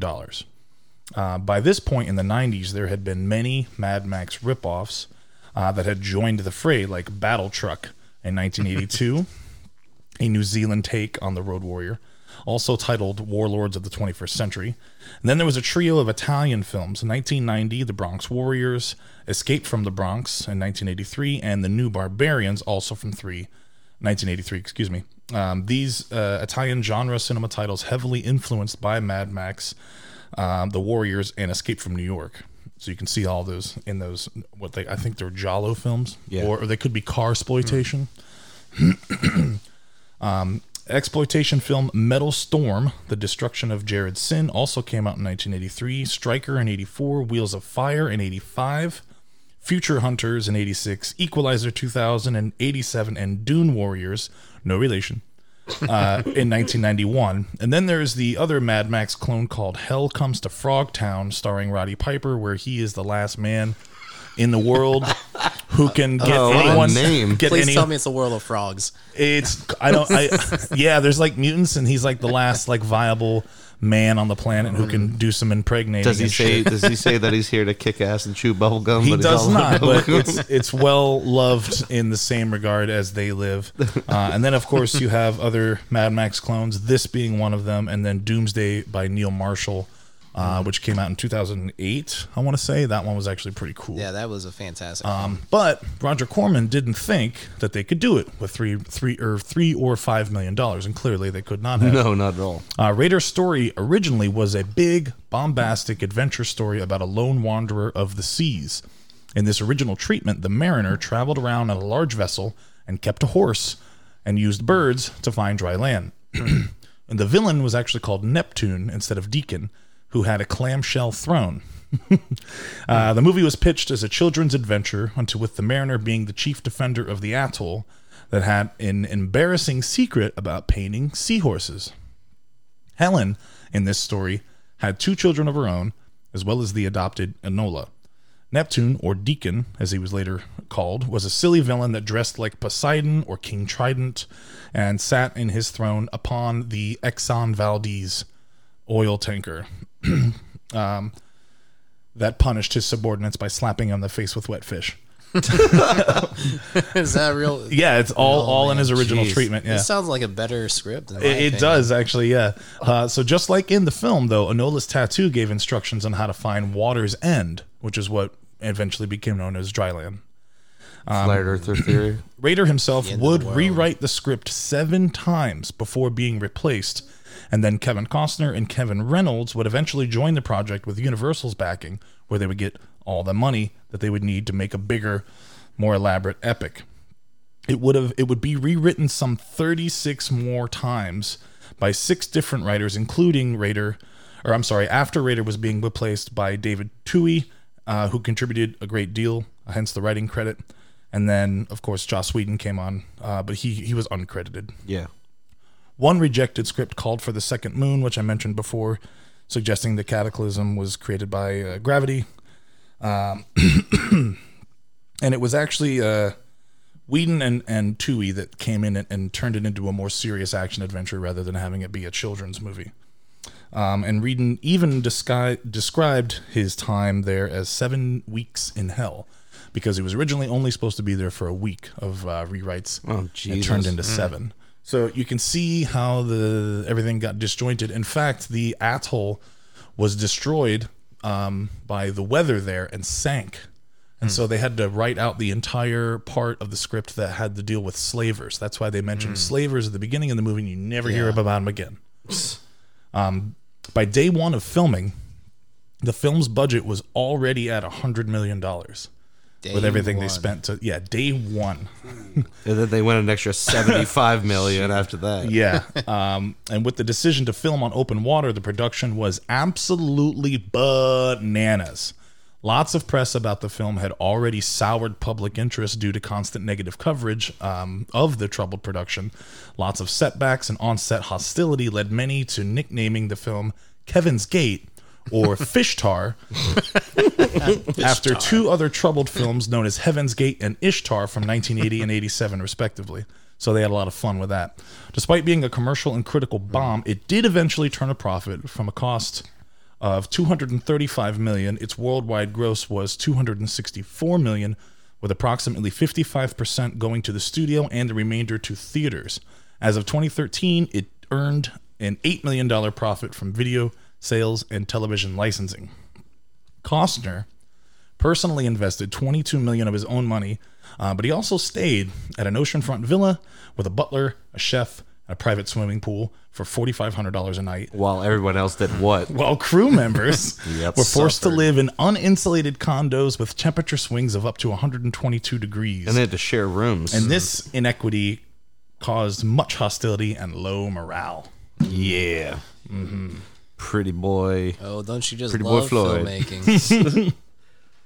All right, and yeah, that's kind of how that morphed from that into this movie. And then there were still elements that got left out, which don't make much sense, but it's when you see Homeboy discover that right more or less right where we left off, when they go back to the boat, he discovers all the drawings all over the boat. Yeah. And Well, that's why he gets upset and embarrassed about he's protective of his crayons. His stuff, yeah. Because there was a point in the script, which you don't see in the movie, but they filmed it anyway, where he had a penchant for fucking drawing seahorses and shit. Seahorse, seahell. Seahorses. There's- Who put that chair there? Not me, not ever. No way. During the eyeball scene, right afterward, he's like, "Hey, we have a problem." So yeah, we see this dude that's on a boat in the oil rig. He's measuring how much oil is there, so they can calculate how much oil they have left for fuel. Right. But also, they get into a car and they're driving through the boat, and he's throwing cigarettes and he's talking to all these people. I mean, it's basically his smoker's fucking paradise. So we kind of get to see him interacting a little bit with his people. It's not the big party fair it's not. that's later on. But he did chuck her into the water after he found out she was making drawings. Yeah. So it's right after that. Yeah, she's drawn on the boat. He finds out that she's took his crayons, and he just picks her up and just chucks hers. And we find out she can't swim. Yeah, and I was thinking, why the fuck, if you grow up in a water world, swimming wouldn't be something you learn right away. Yeah. And it's especially because if she was discovered at such an early age. Yeah, it's supposed to be like a baby. And I think the reasoning there was because they changed part of the script. It was because she's a drylander. She's not used to a water-faring, but she's like seafaring fucking person. 12. But she grew up on the sea. She's like 10 years old. Like, according to what we know in the script. Yeah. And that's why they thought she was weird, because when they found her, they assumed that she would have been able to swim, but because she couldn't, they assumed that she was just a freak and don't let her near water. During this time, like, he jumps in, he saves her, brings her back. He's like, whatever. There's we see a smoker plane spots them, and fucking Enola's just waving. Yeah. Like, hi. The pilot of the smoker plane is actually Jack Black. I just found that out today. Just a little I small didn't know cameo. until I looked it up, because you can't really tell who he is unless you really pay attention. Well, Megan noticed it because I think in one of the scenes when he's talking to Deacon, and you see him sitting there for like a quick second. And there's a whole ass deleted scene where he actually has a more of a speaking role does he? too. Yeah. Helen ends up grabbing the Kevin Costner's fucking like harpoon gun, like this massive harpoon gun, ends up shooting the plane, which was kind of a bad idea. Right. She kills the gunner. But the plane's going in circles, so it starts wrapping around the mast of the plane, and it's like breaking shit. So Kevin Costner has to go up and, he's trying to fucking shoot the pilot and cut shit. And I got like Empire Strikes Back vibes. Pretty much like going around the AT-ATs. And end up Jack Black, the pilot, he's trying to shoot. He ends up shooting the cable loose, and he flies away. And he gets away. And also they shot up the boat pretty good. The scene. Oh, and the whole thing like came down. Go ahead. That boat did take a lot of bullets. Yeah, no, definitely. There's a lot of damage for very few places to seek cover. Yeah, they dodged bullets pretty well. Yeah. That's kind of like the most hokey thing about this, like action adventure, type of thing, where it's the good guy versus the bad guy. It's all the battle scenes are just like really unrealistic, and it kind of, for me personally, like I'm super analytical, so I'm looking at that. I'm like, how the hell did they have metal on the sea? It should have been like eroded like hundreds or thousands. It's also like their clothing. Like their clothing has like perfect rivets, and I'm like, did they just find a rivet? Maybe. What are you making your clothing out of? Well, when you get a good look at it, it does look like leathery. Like, why would you swim in that? Well, I think it looks like fish skin. Yeah, I think what he was wearing was like shark fish skin or something like well, because when they're at the atoll or whatever, like you see them like have like this giant hammerhead type shark, and they're like carving it up. Yeah, true that. True that. After this, Kevin Costner gets real fucking pissed, and he pulls out his knife and he starts hacking at Helen's like hair, like around her. Like, you need to tell me what's going on. What the fuck is this map all about? Like, what the fuck is this? And he ends up just cutting her hair, pretty much both of their hairs, because he's like, they are looking for a girl, and we're gonna make it look like a boy. I didn't think about that. See, there's another thing that makes it like that makes some of the motivations like, what does that mean? Why did he do that? And then like he's all like dad to them at this point. He's like, you say something? Yeah, and they're like, nah. No. They're all being real quiet. So we go back to the smokers, right?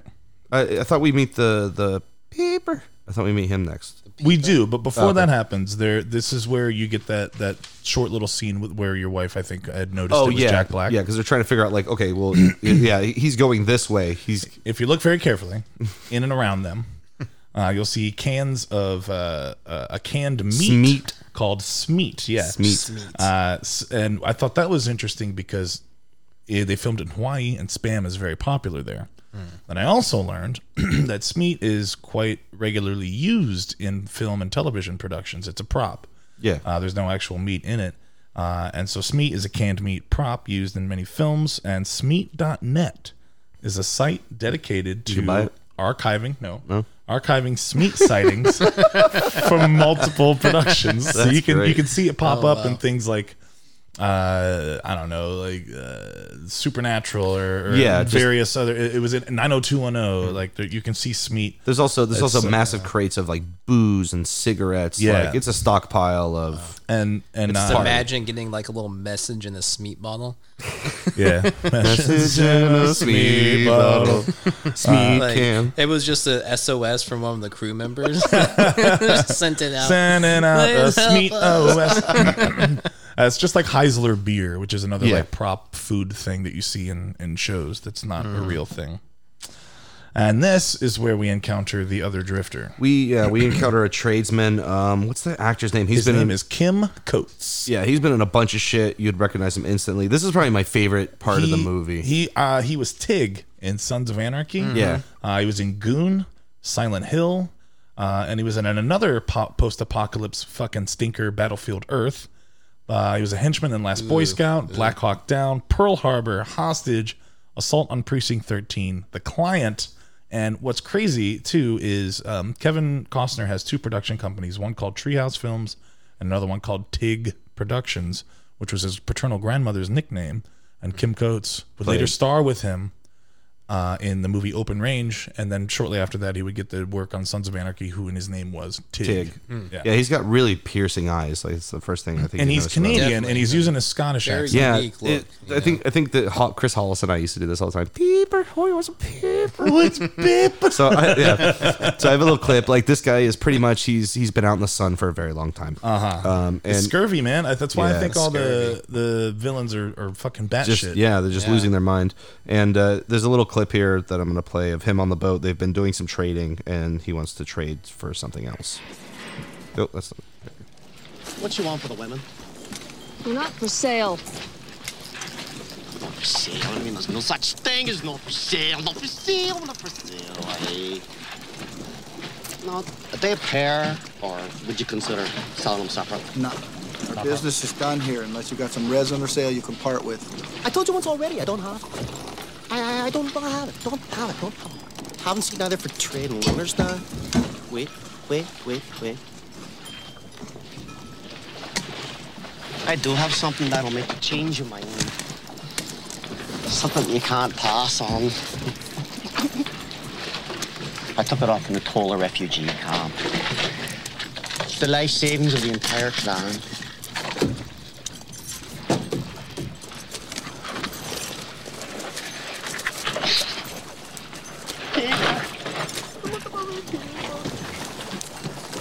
paper. Have you ever seen paper? Look at it. Smell it. I've been saving it for special trade. Don't you do it. Wait a minute. You know, maybe I'm talking to the wrong person here. I mean, whose boat is this anyway? I mean, is it your boat or is it your boat? Is it your... No, it's his boat. But he doesn't own us.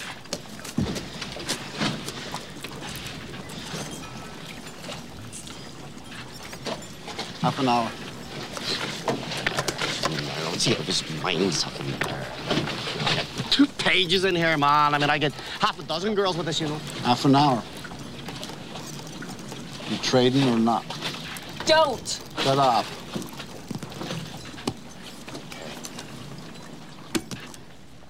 And there's a little bit more after that where he even asks, he inquires about Enola also. Gross. Yeah. And he's like, no. So it pretty much takes the paper. He goes downstairs with Helen, and he's like, oh, it's been a long time. And she grabs like a knife, and then he kind of is scuffling.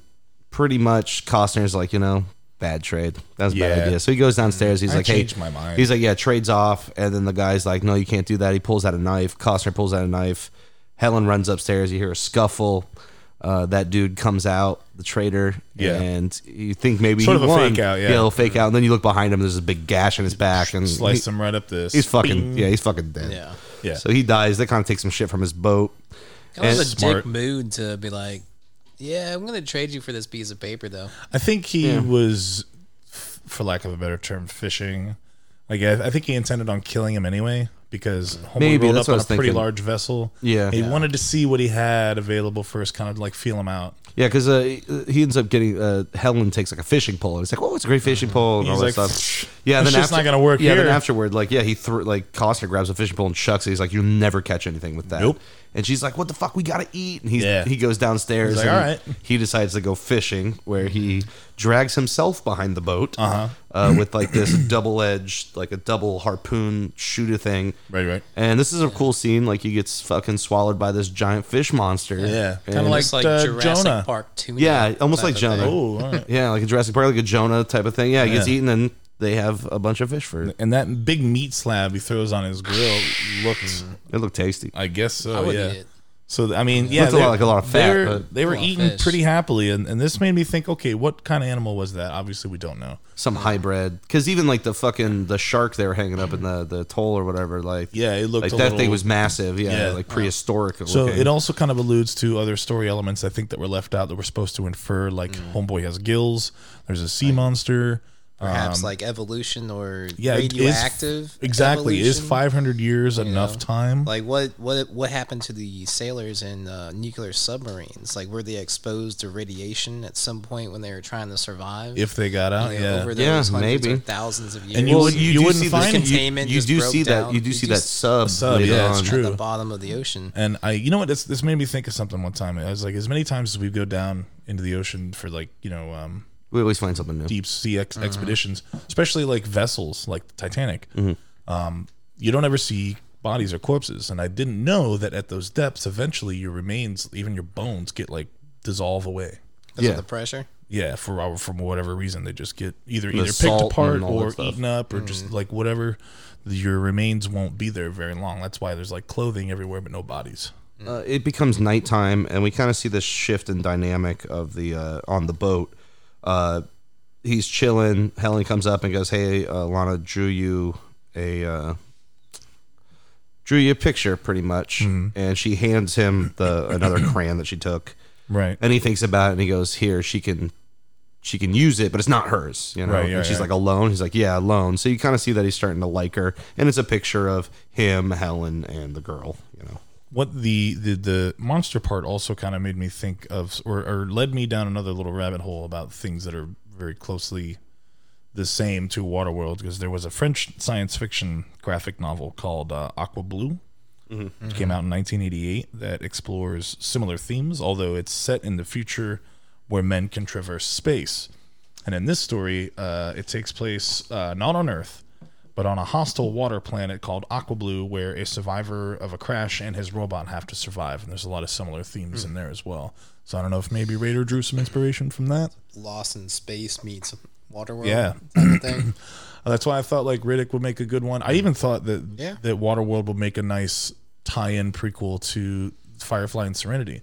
Like, because at the beginning of that movie, just like this, the Universal logo turns into the opening shot, and everybody's fleeing Earth, and like nobody really got left behind, and those that did had to deal with the consequences of their actions, consuming all of the finite resources and whatever they did to the planet. So this could easily, same year too, 2500 Firefly. I mean, in the Firefly saga, it wasn't like the drug that they introduced to make people more passive on the planet. That was on a different planet. That wasn't Earth. Yeah, that was a different that was a colonized completely planet, different colonized Pax, planet. Yeah. Or Miranda was the name of that Miranda, planet. yeah, that was a very different planet. They added something to the atmospheric process. Yeah, that makes people become. I won't ruin the movie for either people. completely lethargic or very mean. murder, fucking murder boners. Which is where the Reavers came. Yeah, the Reavers came. Yeah, they had murder boners, homie. They want to eat you and fuck you at the same time. It's terrible. The next day, sounds like Helen wakes night. up. The next day, Helen wakes up and she's like, "Oh my god, Elena!" Because she hears her in the water. Yeah, Costner's teaching her to swim, pretty much. I even heard a rumor, not rumors, but little stories that there were so many jellyfish in the waters when they were filming these scenes. She, Majorino, Enola got stung so many times that he started calling her jellybait candy or jellyfish candy. Jellyfish candy. Jellybait. Jellybait. Yeah, and did I already mention that her name is Alone, spelled backwards? No, but yeah, Enola Alone. It's also the name of that plane that dropped the first Enola bomb Gay. on Japan. That's what I thought it was, maybe like a thing for the Enola Gay. Maybe, like, yeah, because it could allude to some cataclysm you mentioned yourself, like nuclear. Especially because she has like Japanese writing on her and stuff. Yeah, fuck, I didn't even think about that. And so were the papers. Yeah, the papers were supposed to be important too because he kept those. He kept those because they mean something later. They were Japanese like newspapers. They pull up to another kind of small like trading post type of thing. Yeah, and there's little outposts. Yeah, there's people waving, but they're not really waving. They're all fucking dead. This made me think of the sirens. Yeah. Yeah, you know, I could see that. Yeah, pulled them into a maelstrom. Bring people in to watch them die. Yeah, definitely. I like it. Yeah, it's a trap, pretty much. It's a trap. So, did you know that actually Laird Hamilton was Kevin Costner's double for many of the water scenes too? That real popular big wave surfer. Oh, that's cool. Yeah. And there was even like one of the most famous lines from this movie is actually not from this movie. Dry land is a myth. I have seen it is a line from The Cable Guy when he's talking about Waterworld with Matthew Broderick. Anyway, just wanted to plug that in there. Just a little references. yeah. For your titillation. So they come up on the outpost. He starts talking that Portuguese. Yeah. Portuguese. Yeah, nobody's really ansering. It's a trap. Yeah, and he's like, something's wrong. And then he goes down. He has like They got little ropes. Yeah, he's got little waving their hands. like little puppets. It's like in Home Alone. Yeah, exactly. Do the cougar. Get out of here, you nosy little turd. I'm gonna slap you, silly. There's he's got kind of like a periscope underneath his boat, so he can look under the water, and he sees that, of course, there's smokers hiding underneath. And they try to attack. He fucking escapes, pretty much. There's not really much to pops talk about. out a good CGI sail kite. Which is cool, which makes him go faster. Secret weapon. Yeah. This is where we didn't know he was hiding this. More wind power. More wind. Yes. And he's hanging off the side of the boat to make the boat lift up so he can go because they're trying to trap him with like fish nets. And what happens right after that? Man. He Dennis Hopper's character from he shoots him. He shoots him, right? Okay. Yeah. He's bleeding. And they never mention that fucking wound again. Ever. Yeah, no, you can see him like covering He's it up. like, well, he might touch it. Yeah, it was. He like winged him. It wasn't like anything like super bad. But sure, but that did nothing. It did nothing for the plot. Dennis Hopper does something later in the movie. He pokes him. Oh, okay. In the wound. Yeah, but that's like really it certainly didn't stop him from. I mean, getting poked hurts enough. Yeah, but it didn't stop him from doing anything. You ever been poked? I don't know. Minor bullet wound. Maybe because he's like half fish, You he's ever got been more poked blubber before? or something. I don't fucking know. Oh, okay. Wait. Yeah, because Well, half he fish. has lungs though, because he's breathing Yeah, above but water. it was like more down by like where like his like Yeah, I know. pancreas would be, I guess. But- I don't know, fucking. But just the whole thing is like, I winged him, which means he's gonna struggle. He's gonna have a hard time later, but he never doesn't does. struggle at And they all. never mention that wound again. I guess He climbed up that freighter really, Sure really did. fucking good. So after he gets shot, like Kevin Costner really is like, okay, Boy, dude, bounces back. I need to know what the fuck is going on here because like this is out of hand. So he finds out that the tattoo goes to dry land. Right. Pretty much is when he tells her. During this, he goes like, dry land is a myth. You know, Right. He's He like, says, it's I've a never myth. seen it. And He's she's like, but you have. Yeah, he's like, I have, but I've been sailing these waters more than anybody. Seen no dry So land. he's like, get in. He's got like this kind of submarine type of thing. It's like a diving bell. Yeah, like a diving bell, pretty much. Yeah. Which I'm like, dude, I don't know how that guy is carrying a fucking diving like, bell where down did there. that It's come just from? it's a bag that you Yeah, I know, but do you know how hard it would be to pull Where is that he thing keeping down? all Diving this bells stuff, are usually though? made out of like fucking steel. Oh, true, true, true. And with the depth that they're going, like the pressure would just collapse Yeah, well, that. they did a pretty good job on that because if you actually watch, like, it does start to come up a little bit. Did you know? Did anyone? Well, I don't know if it's again never explicitly stated, Yeah. but there's a background shot when they get down to the Yeah, ocean so, floor. they're swimming down. He's bringing her with the diving bell. She can kind of see outside, and he's The swimming. city- Yeah, what city was it? It's supposed to be Denver. Is it Denver? Because I know there was a donuts thing, like Mike's Donuts or something, but I didn't know where it was. I guess the idea is from whoever spotted it, you can see the Northwest building, which I guess has a cash register shape. Okay, that makes sense because he also swims by ski lifts. Ski lifts, yeah. So we're supposed to assume through this shot that the water had covered the Mile High City in the center of Middle America. Like, fuck, and they were swimming like, yeah, and they were swimming pretty damn far down. And this is where you also modern see technology can't really get that deep, really. Like going thousands and No, thousands. what but that's above the sea level. We're not talking like going a mile from, because if they're above Denver and it's just boom right there. Yeah, the you'd still pressure have to would be a travel lot another different. mile to reach the old coastline all the way down to a deeper depth. Oh, yeah. You know what I'm More saying? so. Yeah. That you see a submarine. So that would be the most shallow point. Sorry. Yeah, guys. you see a submarine. You see, so it's Denver. Like he goes down. He grabs a handful of like fucking dirt and sprinkles it in He's front like, of her bam, face. this like, is fucking dirt, bitch. And during smears it Scrubbing it. Fuck yeah. Feel that. Now shut up about it. drags her out of the bubble. She just fucking collapses from the pressure. Yeah. Joe, a stunt double that almost happened to him. Decompression sickness. Somebody was doing that for. Came back like a week later. Yeah. Bunch of people almost Those died. free on this divers movie. that do that stuff. Yeah. During this time, smokers found the boat, and they pop up. Yeah, which was kind of a weird thing in the plot. It's like, oh, we got these smokers after us. Let me take you on a dive down to the ocean. Because no shit. Like, we're good out here. They're gone. Because he gets No, shot, we're gonna and he sees that blood was dripping into the water, and he's like, send the trackers. Yeah, but like, and it was like, I see, like, blood gonna just two leave a shark line. fins? It was like two shark fins. Just and I'm like, going underneath the boat. That's right. Yeah. There were, but so they have pet sharks. Was I guess I Or didn't know. dudes with shark fins on their backs. That's what I was thinking. Like maybe it's a mutant thing. I don't fucking maybe know. a Oh, that mutant makes thing. sense. I thought maybe it was It would like definitely be cool. I if was it was a confused by mutant that too because I rewatched it again today. What's that before. really bad cartoon from the '90s? The Sharks. What are those? Oh, Street Sharks. Yes. Do you remember Biker Mice from Mars? What? Well, it was all biker mice from Biker Mars. mice? It was all they were all trying to. Well, it's never because heard they were of trying to mimic the Ninja Turtles. So they would take other animals, anthropomorphize them, and give them like fighting abilities. So you had the biker mice from Mars. You had the street sharks. You had there was another. I think couple of Gargoyles them. was the only thing that they took Gargoyles off for was that. Good. Well, Street Sharks was badass Street- in my opinion. Yeah. You know, I had all the You can- figures, just dude, fucking chomping dude, on you can- everything. You can find an the old gummies. Remember the gummies? Oh man, yeah, the yeah. shark gummies. You can find an Tell old me about those commercial. great whites, man. Like The white ones. They were Oh, good. yeah. man. yeah, the I white remember ones. those. That was the gold. I remember you could still find it on YouTube. A video of young Vin Diesel like promoting the toys, but like, look at this little guy right here. He's fucking do this move and boom, punching action. Was he one of the voices? It's him live action playing with toys, Oh promoting my god, them. I have to get. I'll show you. I'll show you. Please. When they get out of the water, they realize that the fucking smokers are on their boat, Smokers! and they're trying to find Enola, but Enola's not there. Costner kind of sees her that she's hiding somewhere, Yeah, but she pops out. and then he's like, you know what? Just kill them both. And he fires 2 shots up in the air, and of course Enola thinks that. Oh my god, no! And he's like, fake out, motherfucker. But she's hiding in a giant hole Yeah. in the pontoon. Yeah. That's on the bottom. So she got out of that thing real quick. Well, This none of them pontoon really like.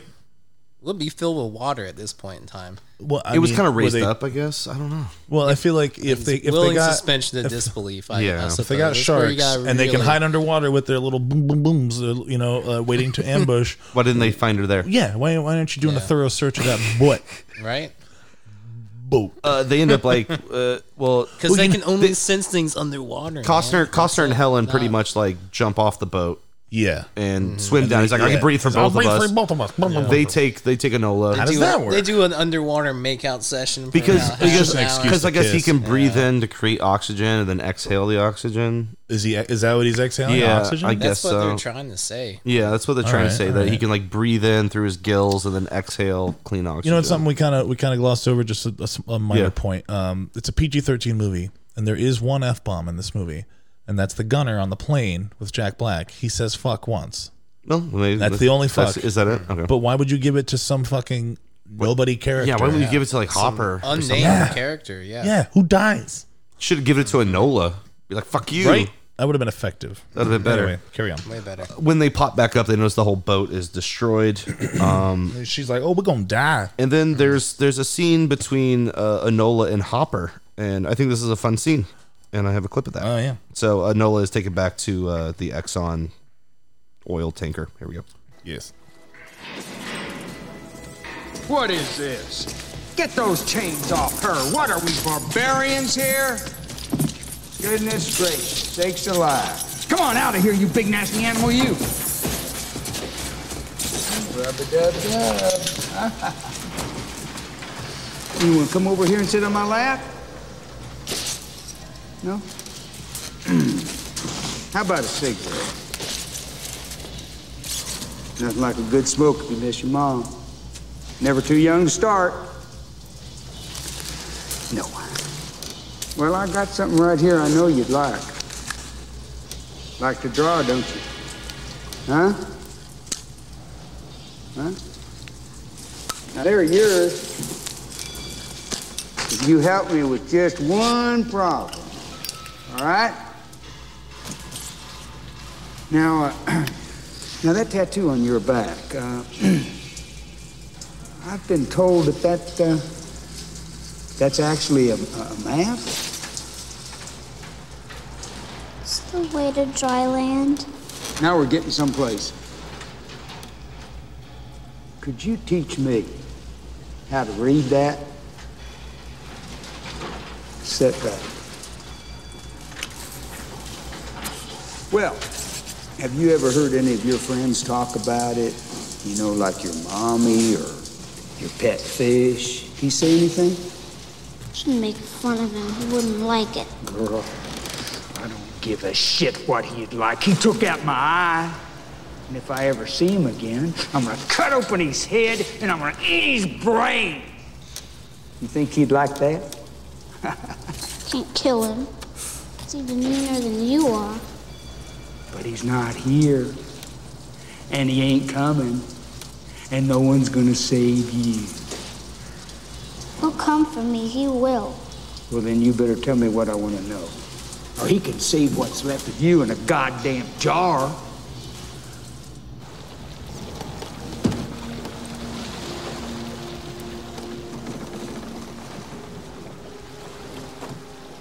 We're going to die here, aren't we? So they're sitting on the boat, Helen and them. I love the in the scene with Hopper and Enola, with Deacon Enola. Like he's like, "Oh, I hear you like to draw." Yeah. And it looked like he had like some scented markers. Like he's got like the jam markers. The what now? It looked like scented markers. You know, Oh, the ones yeah, that yeah. smell nice. I was like, "Ooh, man, he's bribing hard on that shit." He kind of has a similar approach in this scene, the way he does with the Mario Brothers, where he's Yeah. like, "Kick these handcuffs off these men." Brr, brr. Yeah, just like that. Yeah. We have Exactly. we got Costner and Helen are on the boat. You know, they think they're gonna die, so we end up having a sex scene on the boat. Yeah, they that got we a little don't moment. see. Yeah. I wonder if his wiener is like fishy. I don't know. Maybe I don't know why I'm nice and thinking about slippery, that. no lube. Maybe. Oh god. Maybe he just. Was that too much? I'm sorry. Maybe guys. just spreads a whole bunch of like sperm, Yeah. all over some eggs. Yeah, maybe he's just like, you just need to go over there and just I'll just you know, fertilize the deposit egg. some eggs. Let me put my He, merspeen on it. I think he goes and starts like searching the boat for stuff he can salvage, and he finds the drawing that she had made of a tree. Yeah. And compares it with that of an old Nat Geo. And he's like, Which I'm like, what the fuck? He's You been have paper. Yeah, but he has paper, but he has been seeing her drawing horses and trees all over his fucking boat for like a week, and then now it just makes a fucking connection. What was she drawing on at the beginning of the movie? Was that not paper? How does at paper the atoll? even exist? Still, it would have been I don't know. don't know. But when she was making the horse drawing, Well, he found or it- was it just like pieces of It was just metal, pieces of whatever, but like charcoal? She drew on a piece of paper to give to him at that one point because that was the paper he stole from the paper guy. Oh yeah. But the Nat Geo, like Nat Geo pages have like that plastic coating on them. So maybe those magazines. Could. Well, he didn't know what he was looking at, and he sees this other artifact that he found on the bottom of the ocean. So he's like, "Oh, it's real! Oh my god!" Yeah, and then he's like, "What the hell? I was gonna kill this child and a then day ago." What do we have? The Deus Ex Machina comes in and saves them. I think I wrote the Munchausen Ex Machina. Hey guys, good thing you set your boat on fire. Yeah, I love how he's like, yeah. I mean, he doesn't have a southern accent, but it's just that dumb. Like really. Like because if you're avoiding the smokers, he's the like, people that are killing you, don't go to smoke. You don't go to smoke, Yeah. right? And that was like, especially when you're in a hot air balloon gyrocopter that could be shot down. Yeah, and they got one single an airplane bullet. and bullets. Yeah. So they end up saving them, taking them back to like small their base. band of they got a small band of survivors. That Like that the have, enforcer is there, a couple other guys. They've kind of linked up and connected their boats in like a little flotilla. And he's like, is the word? Yeah, flotilla. And so they're all arguing like it's acceptable. I'm glad I got to use that word today. They're arguing about, if we're going to fight, to go save Enola or not. And Kevin Costner's like, fuck this shit, I'm going. So he's loading up. Yeah, he's like, bye. He takes all of their water. Did you notice that? Yeah. He's like, I'll be back. It just grabs like the whole 15 jugs of water. Like, fuck you. The Gregor is looking at the paper the mariner has and realizes Enola's tattoo is coordinates but can't read the language. Because she's like, they're numbers. I recognize this writing because it's Tibetan or Asian. Yeah, some kind of kanji. Yeah, he even says he's like latitude, longitude, but it's all different now. Like he's like, it's backwards. The poles have changed or fucking whatever. This is the part where we see Deacon talking to Saint Joe. Yeah, a portrait can be seen on the wall, and that is Joe Hazelwood.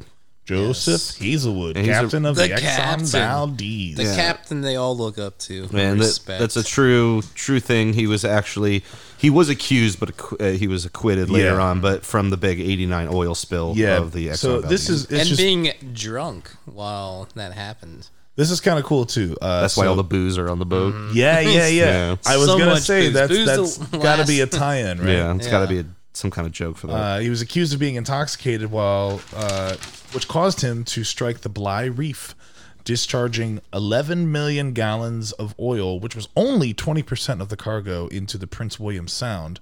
So that means the other 80% is what these dudes who salvaged the ship have been using to refine and turning it into gasoline. Which I'm kind of wondering, like, how are they making these boats run just on pure? They're not raw oil. There was a point in the story also left out of the movie where they were refining their ability to refine it. Okay. Just like in Mad Max when they have these outposts set up and everybody's warring over the ability to refine the oil that they find. Well, it wasn't Mad Max. They were the second one. Weren't they using like pig manure in Biodome, fucking Thunderdome? Thunderdome's the one I've seen the least. Okay, I think Thunderdome, like they were talking about using pig manure to run their vehicles. Okay. Costner ends up like getting to the ship. Or he takes out one of the. It was probably one of the salvaged smoker vehicles. Yeah, because they had a jet ski. So he took the jet ski. Yeah. He goes up. He like convenient barefoot. He scales a rusty oil rig. I'm like, talk about cutting your feet to fucking shreds. He gets covered in barnacles. Yeah, he gets to the top. It's got reef like stuck to the bottom of it too. Yeah, it was like, how is it floating? We're gonna get to the part where this just falls apart. Yeah. He goes up to the top and he's looking around, and then he looks down and he sees that two other smokers on jet skis are noticing his jet ski, and he just drags those fools under. He jumps off, he drowns them. Yeah. It's pretty cold-hearted the way he fucks off he's just this like, whole boat. Like, oh yeah, no, he fucking loses his mind. Oh, I forgot to mention Prince William Sound, where all that Exxon Valdez oil was spilled. I once kayaked those waters. Nice. That was kind of fun. Nice little oily. Before, after? Way after. Way after. They did a pretty good job cleaning it up, but it's still not done. During this time, we have this scene of Deacon gathering the ranks of everybody. He's rallying. He's throwing cigarettes. He's Hitlering it up right it's now. Sort of like the Lord Humongous scene where he's like the Ayatollah of rock and roll. Yeah. Only this time he says the Deacon of the D's. And he convinces, he's like, get to work, we're going to do this. We're going to find dry land. Yeah. And he turns this boat into a fucking rowboat. Yeah, into dude, like a giant Viking-style rowboat. There is no way possible that... There's hundreds of people on that boat. Do you really, with all the barnacles on it It won't be moving fast. No, not as fast as it looked like it was moving. It may not move past the tide, but it might move. No. I mean, that thing... I like that this is. It makes me wonder. Okay, how did they find this boat? Like, if it was, were these people up in Alaska? Because I've been to Valdez, and it's a beautiful town. It could have floated. Oh, it could have floated away after whatever cataclysm caused it to do that. Yeah, like a ghost ship. Like they just found it floating around. Yeah, true that. I was also thinking maybe it could be the leftover sailors from different militaries across the world. Yeah, that's true. There is a lot of that. It could have been perfect. Yeah, because they could have lived on this boat for a long time, and then they got taken over by and just continue jumping ships and whatever had the best resources. Pirates. This is a pirate movie. Well, it is a pirate movie. Military just evolves into piracy.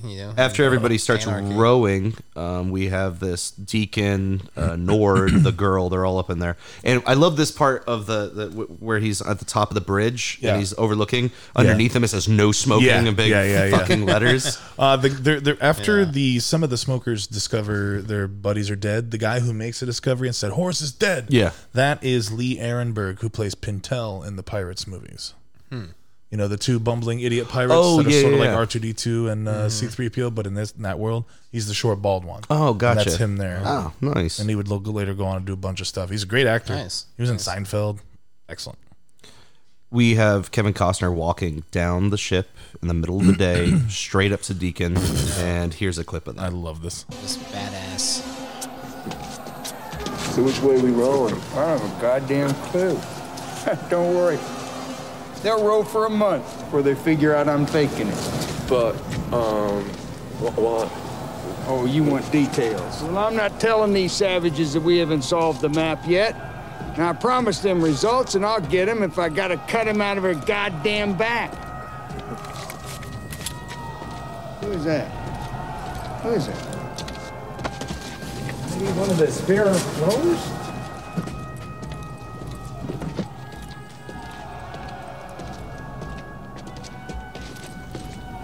Why aren't you rowing?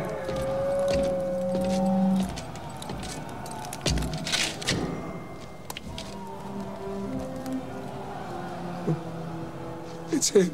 It is him. You guys are in so much trouble. Well, I'll be damned. It's the gentleman Guppy. He's like a turd that won't flush. I want the girl.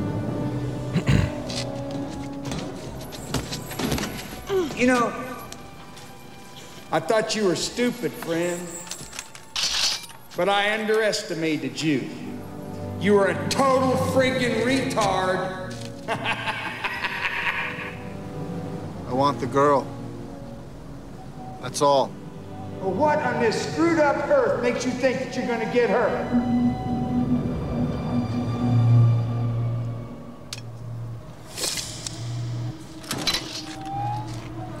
You know what this is?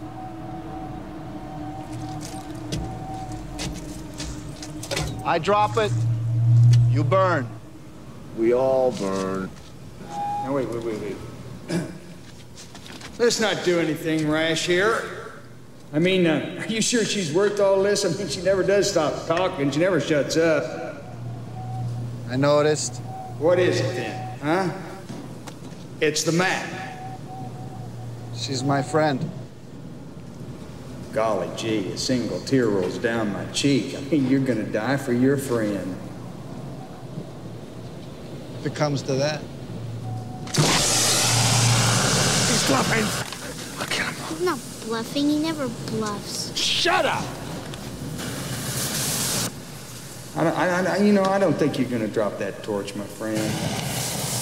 Why not? Because you're not crazy.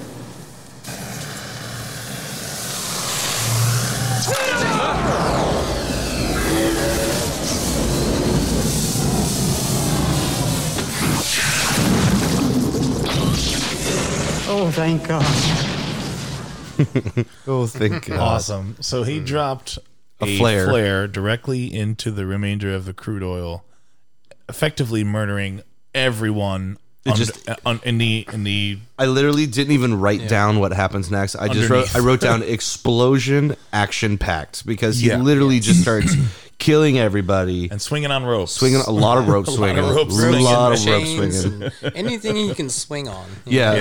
Deacon ends up taking the girl and trying to get on an airplane. He ends up fucking just destroying, like ripping the airplane apart. The airplane, which when that airplane like crashes, like it doesn't take off, but it slams into the side. I'm like, that girl's dead. Yeah, I thought I was like, oh my God, because he threw up a hook that pulled down the landing gear, and then it slams back onto the boat, and then just slams into like the hull, and I'm like, what the fuck? So Like, he gets Enola off the sinking ship, and Gregor is there again, and more ropes. Yep, and Deacon is also now on the rope, climbing up, and he gets kicked off, and he and his last two buds. They try shooting down the airship and they drop Enola out of the boat. She should have died from hitting the water at that fucking height, or at least. Oh yeah. Do you think it was high enough for that? I think it was high enough to knock her wind out of her, like just drowned or something. And then the thing is, like, the whole time they're like, "Oh, don't shoot the girl," and they have like these massive machine guns that are really hard to accurately shoot, like just spraying. Yeah, and when Enola falls off, he like Costner's like, tie this down. He bungee jumps off, and Helen's just like, huh? And the rope's going, unwrap tie it off, quick, dummy. He grabs her as three like jet skis are trying to all come at Enola at the same time. He zips down, grabs her, bungee jump. They all three hit each other and explode. I want to know what their plan was. Were they all just gonna ram the girl? That's what I'm thinking. Yeah, because you see cut her head off or in something. that final shot. All the explosion happened before they make contact. For the effect, I know it was pyro. And not just the quick cuts of their faces when there's a shot.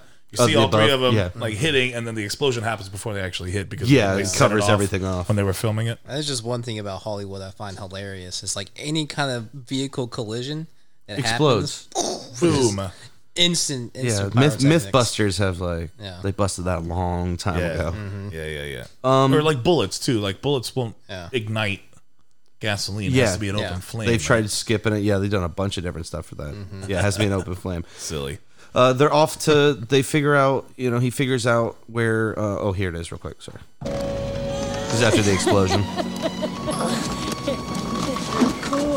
Of course, north is south, south is north. Oh, swimming. Of course. I saw. My friends, look. If I take a bearing from the sun and reverse the coordinates on Enola's back. What accent is that? And dry land is that way.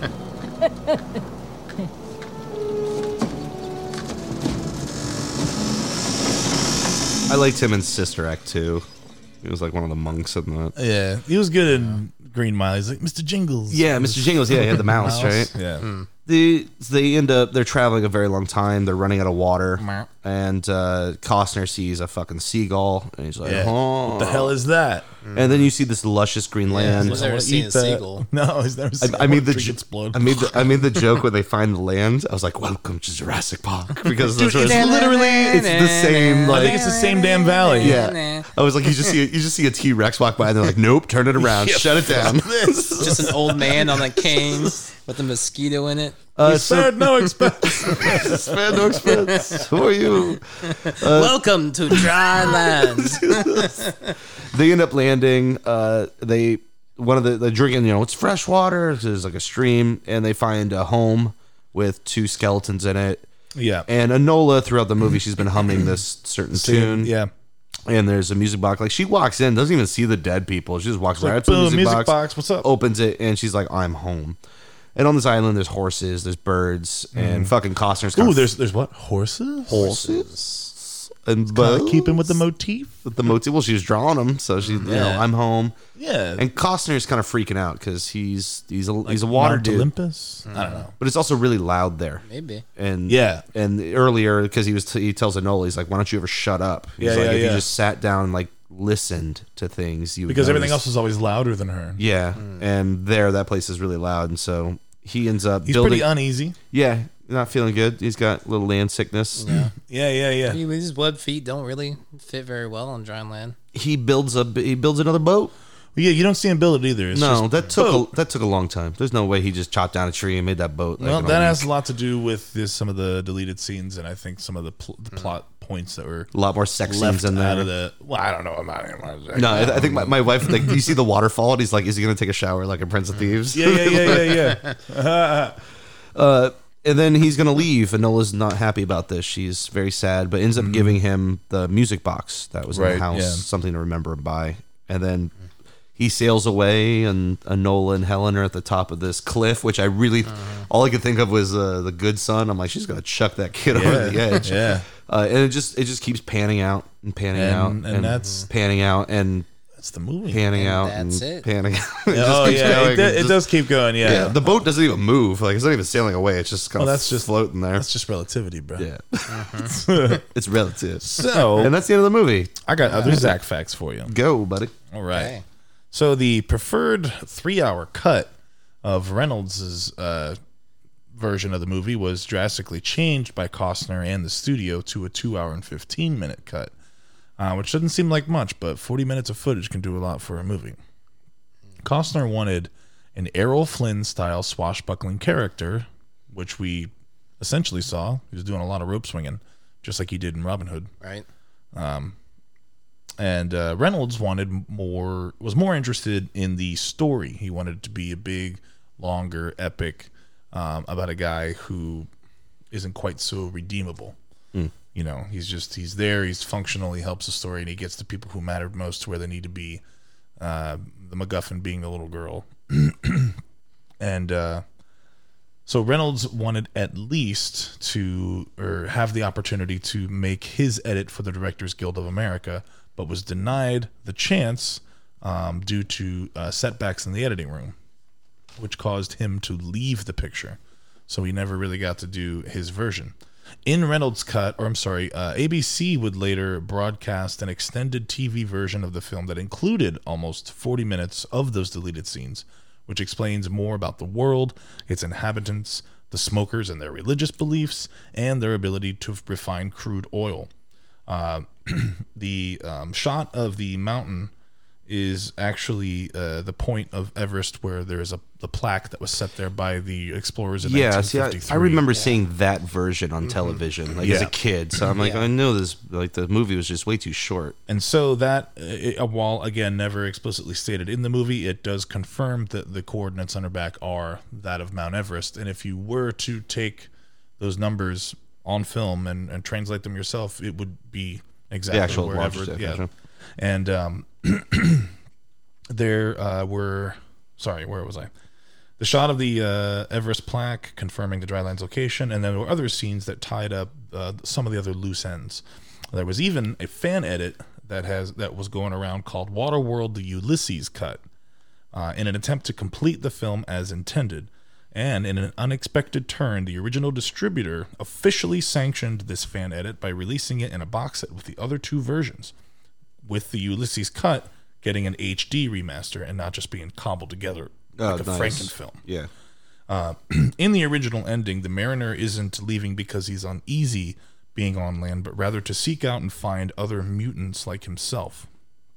And in the extended cut, as he's about to set sail, Helen tells him of the story of Ulysses as a farewell gift, suggesting that it should be his name since he has none.